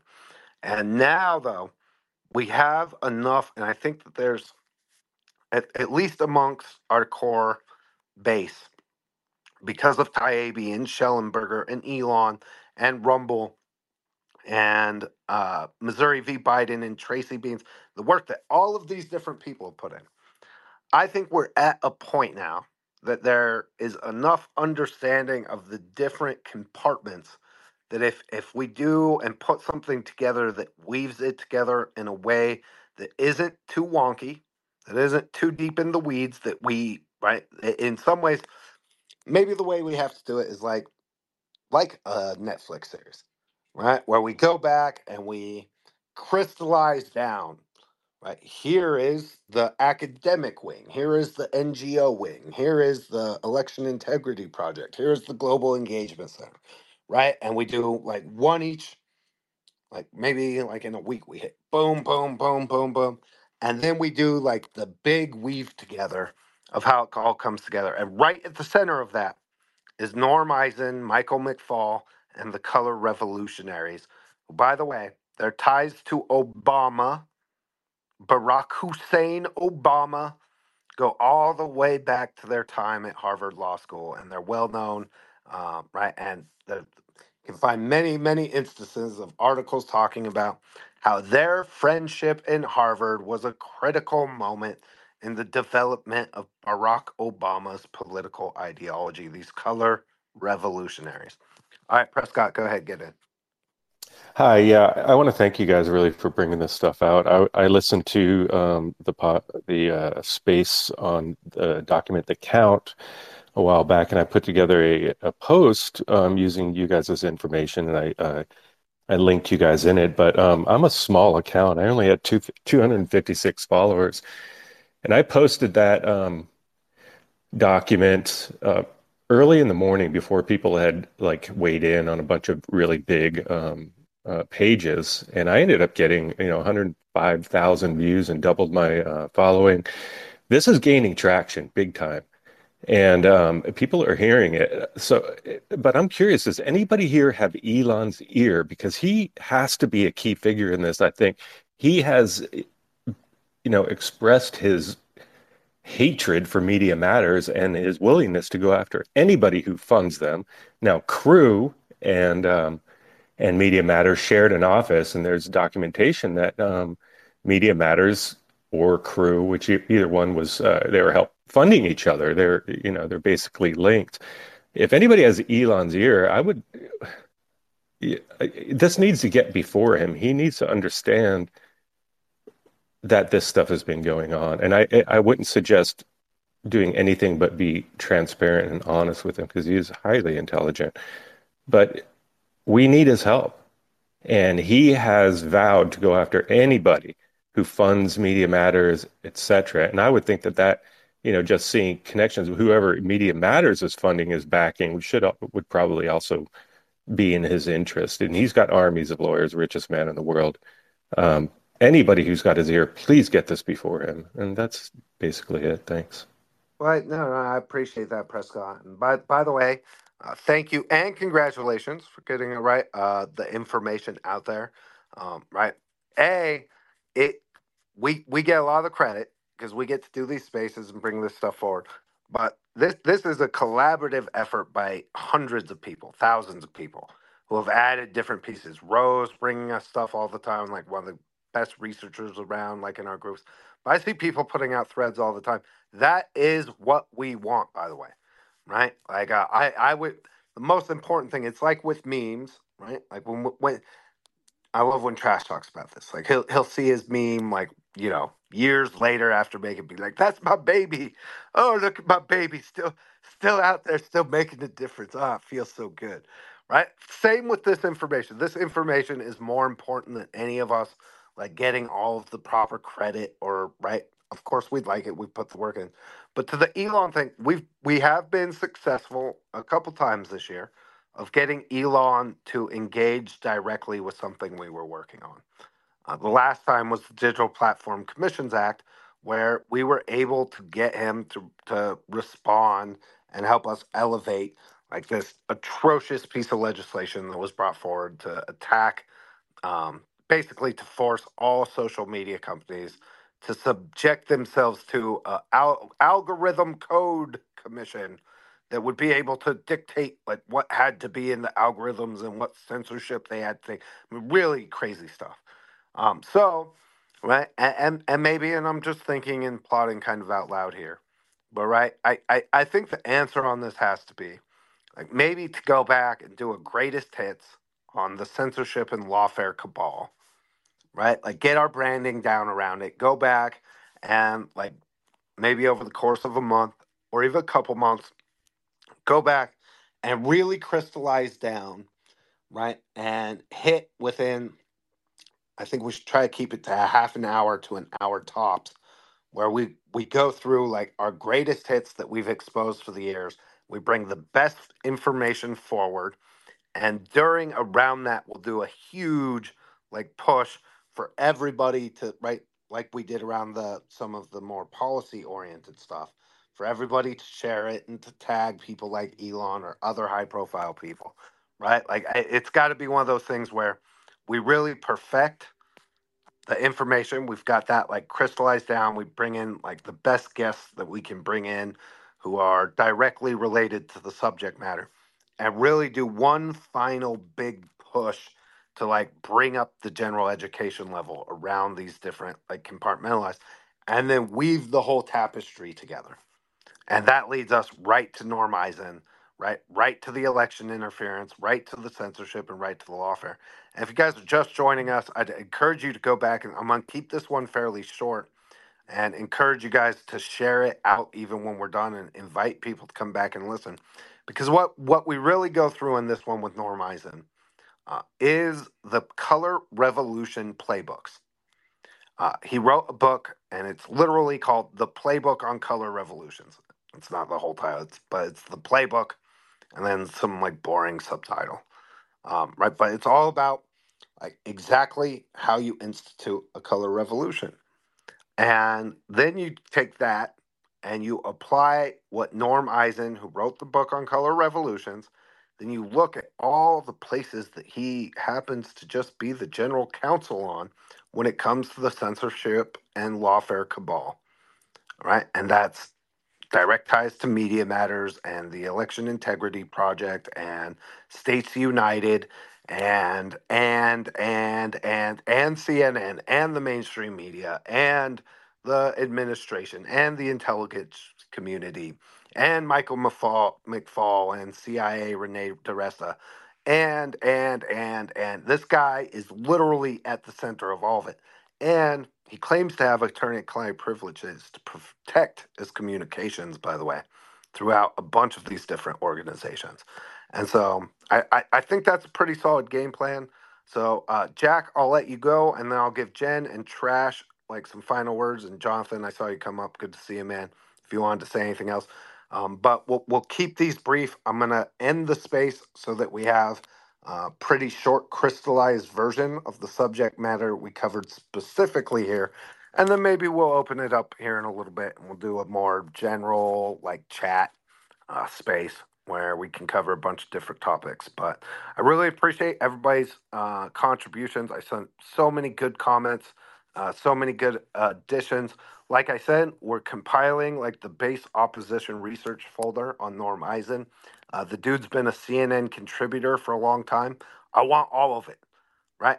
Not that I have the time to watch it all right now, but I want at least to start compiling a database, right? That inside our file we have every time his ugly face has appeared on CNN, so that maybe we transcribe those or we have AI transcribe them, so that we can go and pick out certain words and figure out really the best way to blend all this together. Maybe it's a documentary format, maybe it's a series format, or maybe it's a combination of all of the above. So I think that's what we got to do. All right, go ahead, Jen, and then we'll wrap it. Yeah, I just want to point up in the nest. Walter with America Mission did kind of like a small encapsulating article about Norm Eisen and then updated it with the stuff with Bad Kitty today. So if you wanted to look it up, it'll be the first thing in the Jumbotron. I'm not sure if it's the first thing in the Jumbotron. So if you just want like kind of a short summary and to look it over, kind of compare it to what you heard today, look at Walter's article. It's up in the next. That's the only reason I got a mic, Dustin, was to mention Bad Kitty stuff. So thanks, Jen. Oh yeah, we went over it. Again, it's right back to the Color Revolution playbook, by the way. Right. So and again, the case studies, the Orange Revolution, the other revolutions in Eastern Europe, that Norm Eisen and the CIA and the intelligence community were directly involved in. And then just applying the same lessons to exactly the same infrastructure and other stuff they created here, it really starts to tell the story in a way that's pretty complete. Go ahead, Trash. Yeah, just for the integrity of the space, I kind of wanted to do my little quick weave together of what that revolution looked like. If you guys don't mind, I can kind of take it down a timeline real quick. It kind of encapsulates everything that we've covered plus some. And so remember, Hillary Clinton was supposed to win, right? Hillary was supposed to win, and the takeover was supposed to be complete, right? That was going to be it. Donald Trump wins. and it sets them back. So what do? They said it's time for the coup, right? So what do? David Brock, I'm sorry, before I get to David Brock, S.J. Terp, this goofball, British intelligence goofball, puts together an idea for a censorship apparatus and the CTI League, has a meeting at the Obama White House before Trump takes over and is inaugurated, and they go to work. They built the CTI League. They built the disarm framework, which you guys have seen before. I've shown that many times. Matt Taibbi and Michael Schellenberger's great reporting on the CTI League, which was, by the way, that was not publicly sourced information. That was a whistleblower that came forward, and they have a lot more.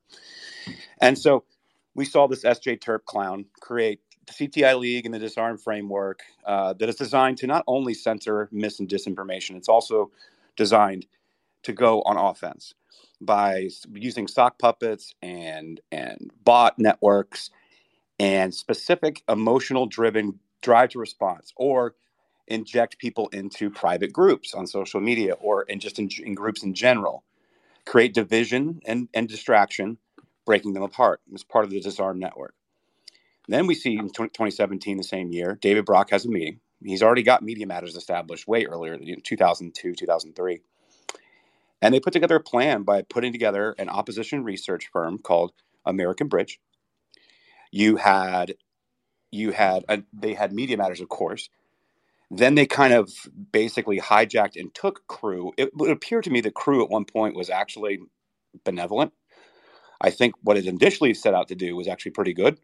And then Norm Eisen and David Brock and all those guys clowned it and took it over. And then you saw them establish ShareBlue. ShareBlue was supposed to be a social media fundraising type outfit, which eventually became ActBlue. So this is in 2017. And how did that deploy? What did that look like? Well, all legacy media. So through these plans, you had people with their talking points that were already pre-vetted by these groups between, Norm Eisen, Michael Cheater, David Brock, and then everybody else. And so legacy media was the second arm. So S.J. Terp pretty much had social media locked down. You had the Michael McFalls, Norm Eisen. These guys are color revolutionaries. They know what they're doing. They're directly involved with all these groups, 2017. This is why you saw the same talking points on CNN, MSNBC, all these different legacy outlets. Okay, perfect. So we've got opposition research. We've got lawfare. We've got social media and fundraising. And then we've got, of course, legacy media, Mockingbird, Talking Point, misinformation, propaganda. So then Norm Eisen comes in and says, well, and Michael McFall, being experts in color revolutions, impeach, right? Like Dustin, I believe, eloquently pointed out, the 12 parts of the playbook laid out indefinitely. And you can look back and see all 12 parts were completely deployed. We saw fake impeachment hoaxes, the Russia hoaxes. We saw race baiting. We saw race riots. Then we move into 2020, and they're gearing up for the election. And in August, they have a meeting. This is with Nils Gilman out of the Grugan Institute in L.A. and Rosa Brooks. We talked a bit about Rosa Brooks here earlier. Obama acolyte, obviously directly involved with many of these things. And so they had this meeting in August, and they war gamed a scenario. Norm Eisen was involved. And they war gamed the election of what it would look like in 2020 and how to, at every single step of the way, leading into and post-election day, what that entire schedule would look like. And they gamed it out. And they figured out all of the groups. You had the Sunrise Zoom call meetings where you had current members and previous members of the intelligence community working with the horizontal leftist groups on Shut Down DC, Antifa, BLM, and several other different groups. And they all had these Sunrise Zoom calls where they were plotting out the ground game of how they were going to create all of this chaos, how they were going to protest and create and do all these and run all this chaos. And after the transition project in 2020, in August, became the document, The Count. And The Count was the playbook for the ground troops. And I point to page 35 down there. And when you read page 35, the bottom paragraph, it's the one with the red circle. I see it's getting shared all over social media. That was my finger that drew that circle, by the way. On that paragraph, it specifically states that they have to do everything they can to prevent Congress from meeting should Trump win the election or the election challenges and the alternate slate of electors are sent. And so it also protesting inside the Capitol, prohibiting Congress from meeting. Sounds a lot like January 6th, doesn't it? Because when you go through this document, The Count, after they did their war game, they have all their specific dates: December 8th, first the election day, then November 14th, then December 8th, December 14th, January 20th, so on and so forth, January 6th. And they specifically understood how to not only like create these narratives inside legacy media, but maintain the perception that there's no such thing as voting day. It's count the last vote. And so part of that war game was count the last vote. We have to go into the last vote, no matter what, every single vote counts. And creating this perception, Donald Trump is Hitler, and we have to have a free and fair election. And it was the safest and cleanest and fairest election of all time. Whereas in 2016, the Russians stole it, right? So it was a switch. And through that process, they had to maintain at least a majority of the public perception that the election was above board, and everything they saw was a cause of Donald Trump. Therefore, they could do extra constitutional and extra lawful actions like extending out the times, preventing electors. There's no such thing as a slate of electors. These are insurrectionists.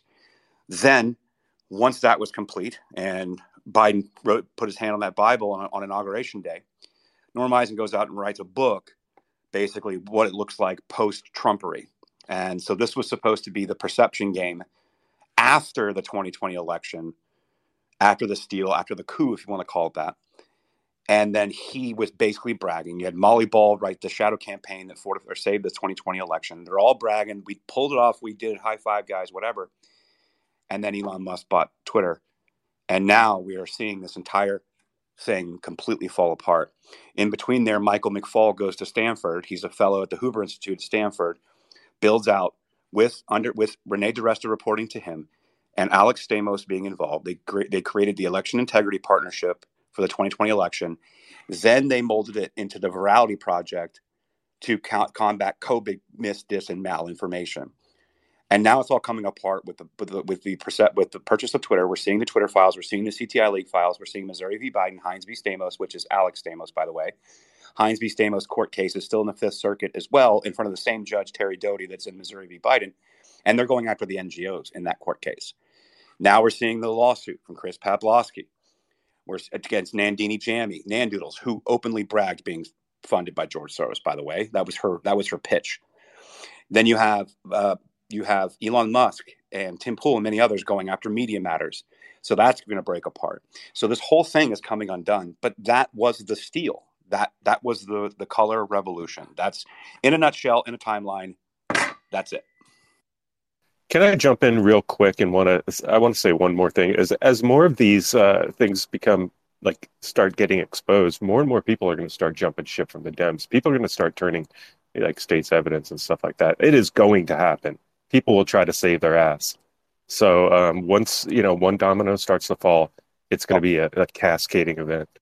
And so, Dustin, I would like to hear your final pitch before we close out the space on the year of the whistleblower for 23 and 24.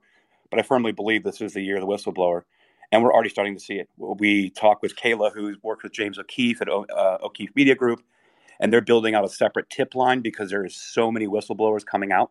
We saw the IBM story. We saw many of these other stories. We see what Aaron Stevenson has done with DHS, Tara Rodas at Health and Human Services, Kyle Seraphin, Steve Friend, FBI. And so all of these apparatuses are now being built to accept whistleblowers for these people that are going to start jumping ship. And they're already jumping ship, bringing receipts to Matt Taibbi, Matt Schellenberger already. And it's only going to continue on. So it's a great point. Dustin, I think you probably have the best pitch for this. Wow.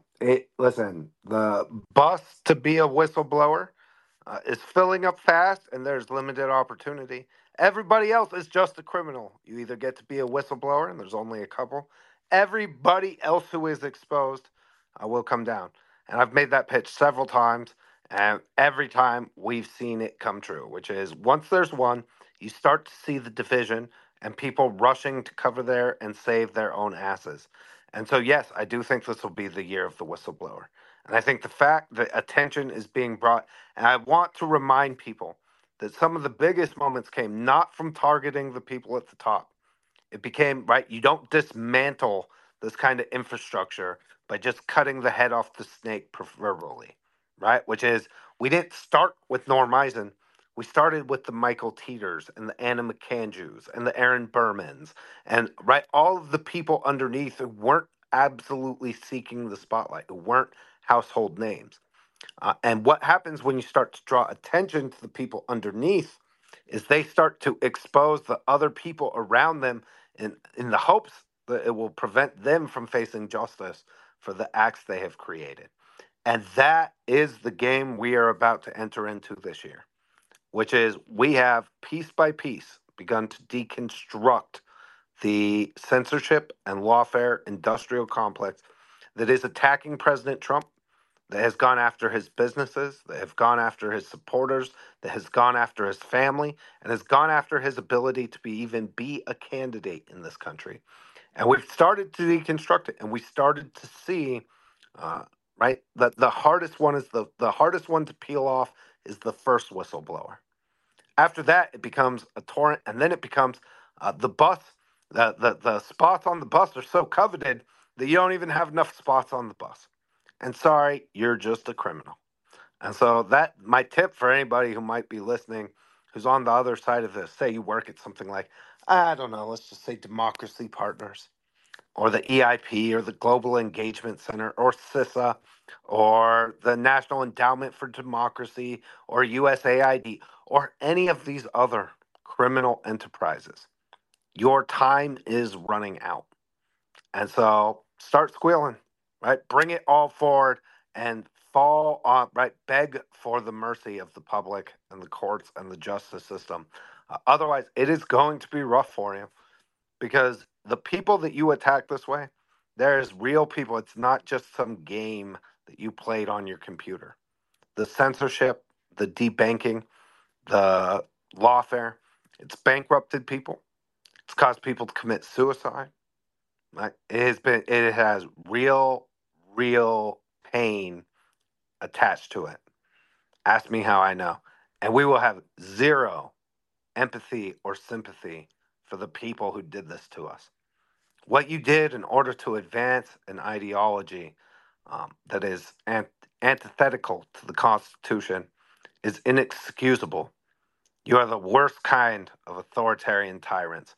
You are exactly the kind of people that our founding fathers warned us to keep an eye on for.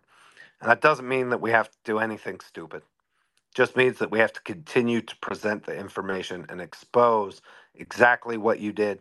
And I'd like, right, maybe my favorite part of the entire, like what we've witnessed this year is we took, right, all years, like, well, does anything matter? Will it matter that we're exposing this stuff? What's the point? Right, all the blackpilling. But by the end of the year, we saw Andrew Bailey, Missouri v. Biden, the criminal investigations by Ken Paxton and Missouri, the lawsuits by Elon Musk and by Rumble and by True Social and by Tim Pool and by so many others. Those are all built on the information that was brought forward and understood largely by, right, in our spaces and by other people who are willing to do the research, tell the truth, and bring the information forward. And so what we're doing here is continuing that, and May 2024 be the year of the whistleblower. Because, You right, you got to use that. I mean, that is the perfect slogan, the year of the whistleblower, because even the Democrats, after hearing that slogan, their direction is going to be to the information, not to the narrative, to the information, to see what the whistleblower said. I'm telling you, that is the slogan. love it. All right, Jack, I'll give you one brief, and then we're going to close this out right, for the sake of keeping the space short and not intimidating for anybody who may want to listen to it later. We'll fire up another space here in a little while, and where we can free flow about the news of the day and the other stuff. I appreciate everybody listening. I appreciate everybody sharing the information out. Everybody looking for those video clips and articles, everything you can find about Norm Eisen, we're looking for, because we're not done. We are far from done, but I hope this was illuminating and helping show you guys where to look. Color Revolutions, the playbook on color revolutions written by Norm Eisen. If you start there and you piece that together with what we lived through and the attacks against President Trump, the story tells itself. It's pretty incredible. All right, go ahead, Jack. Yeah, I think you pretty much covered what I was going to say. I was just going to add that Elon did say that any organization giving funding to Media Matters, he's going to sue. So let's just try to get the information out there too. So everything we find on everything David Brock, Media Matters, like, all the tweets we put out, the one I put out, the one Aaron's put out, we'll try to get those all out there and try to maybe maximize the chances of Elon seeing it. That's I guess all I can say. Love it, love Well, it. By the way, I just talked to Jen, and then Trash. I'll give you the last word. Um, uh, we're down. Maybe that the space will do a little bit. Jack, we'll go through your thread and the mind map you put together. I think that'd be fun. All right, Trash. I'm gonna give you the last word, brother. yeah, and if there's anybody listening that's like, okay, you guys have a few hundred people in here listening, you guys got, a few thousand followers, that kind of deal. Please understand between us that we have access to the largest platforms in this country that we can get whistleblower information, source information to, if you're worried about having us a platform or lack thereof. Not to mention, I have very good friendships with many people who have already built out platforms to accept whistleblowers. So please understand, it's not just us in this room. I can get it to just about anybody. Oh, 100%. I think people realize at this point, like, how often do we talk about something and then all of a sudden everybody big is talking about it? And it's incredible because it goes to one of my favorite sayings. You would be amazed at what you're able to accomplish if you're willing to give somebody else the credit, which is it's not about us getting out bigger platforms, right, or hogging the information or somehow being protective. This is about the country. So share it widely, right? Take credit for it, own it, baby. Because if we every step that all of us has taken has led us to this point, where I believe we're going to unwrap the entire thing. Year of the whistleblower, baby. Much love to all of you guys. We'll see you in a space maybe here in about an hour and a half or so. We'll go through some other information in a more free willing type way. Please share this space out when I'm done. We tried to keep it just jam packed full of information. Might do one more, just because I might want to perfect it down a little bit. But for now, I'd love you guys to share it out. I'll keep dropping that information on Norm Eisen, the video clips, the articles, and any other relevant information in the comments. Our team will compile that, and we'll do probably one more like mega space where we dive down and expose the really terrible people Norm Eisen. All right, see you guys.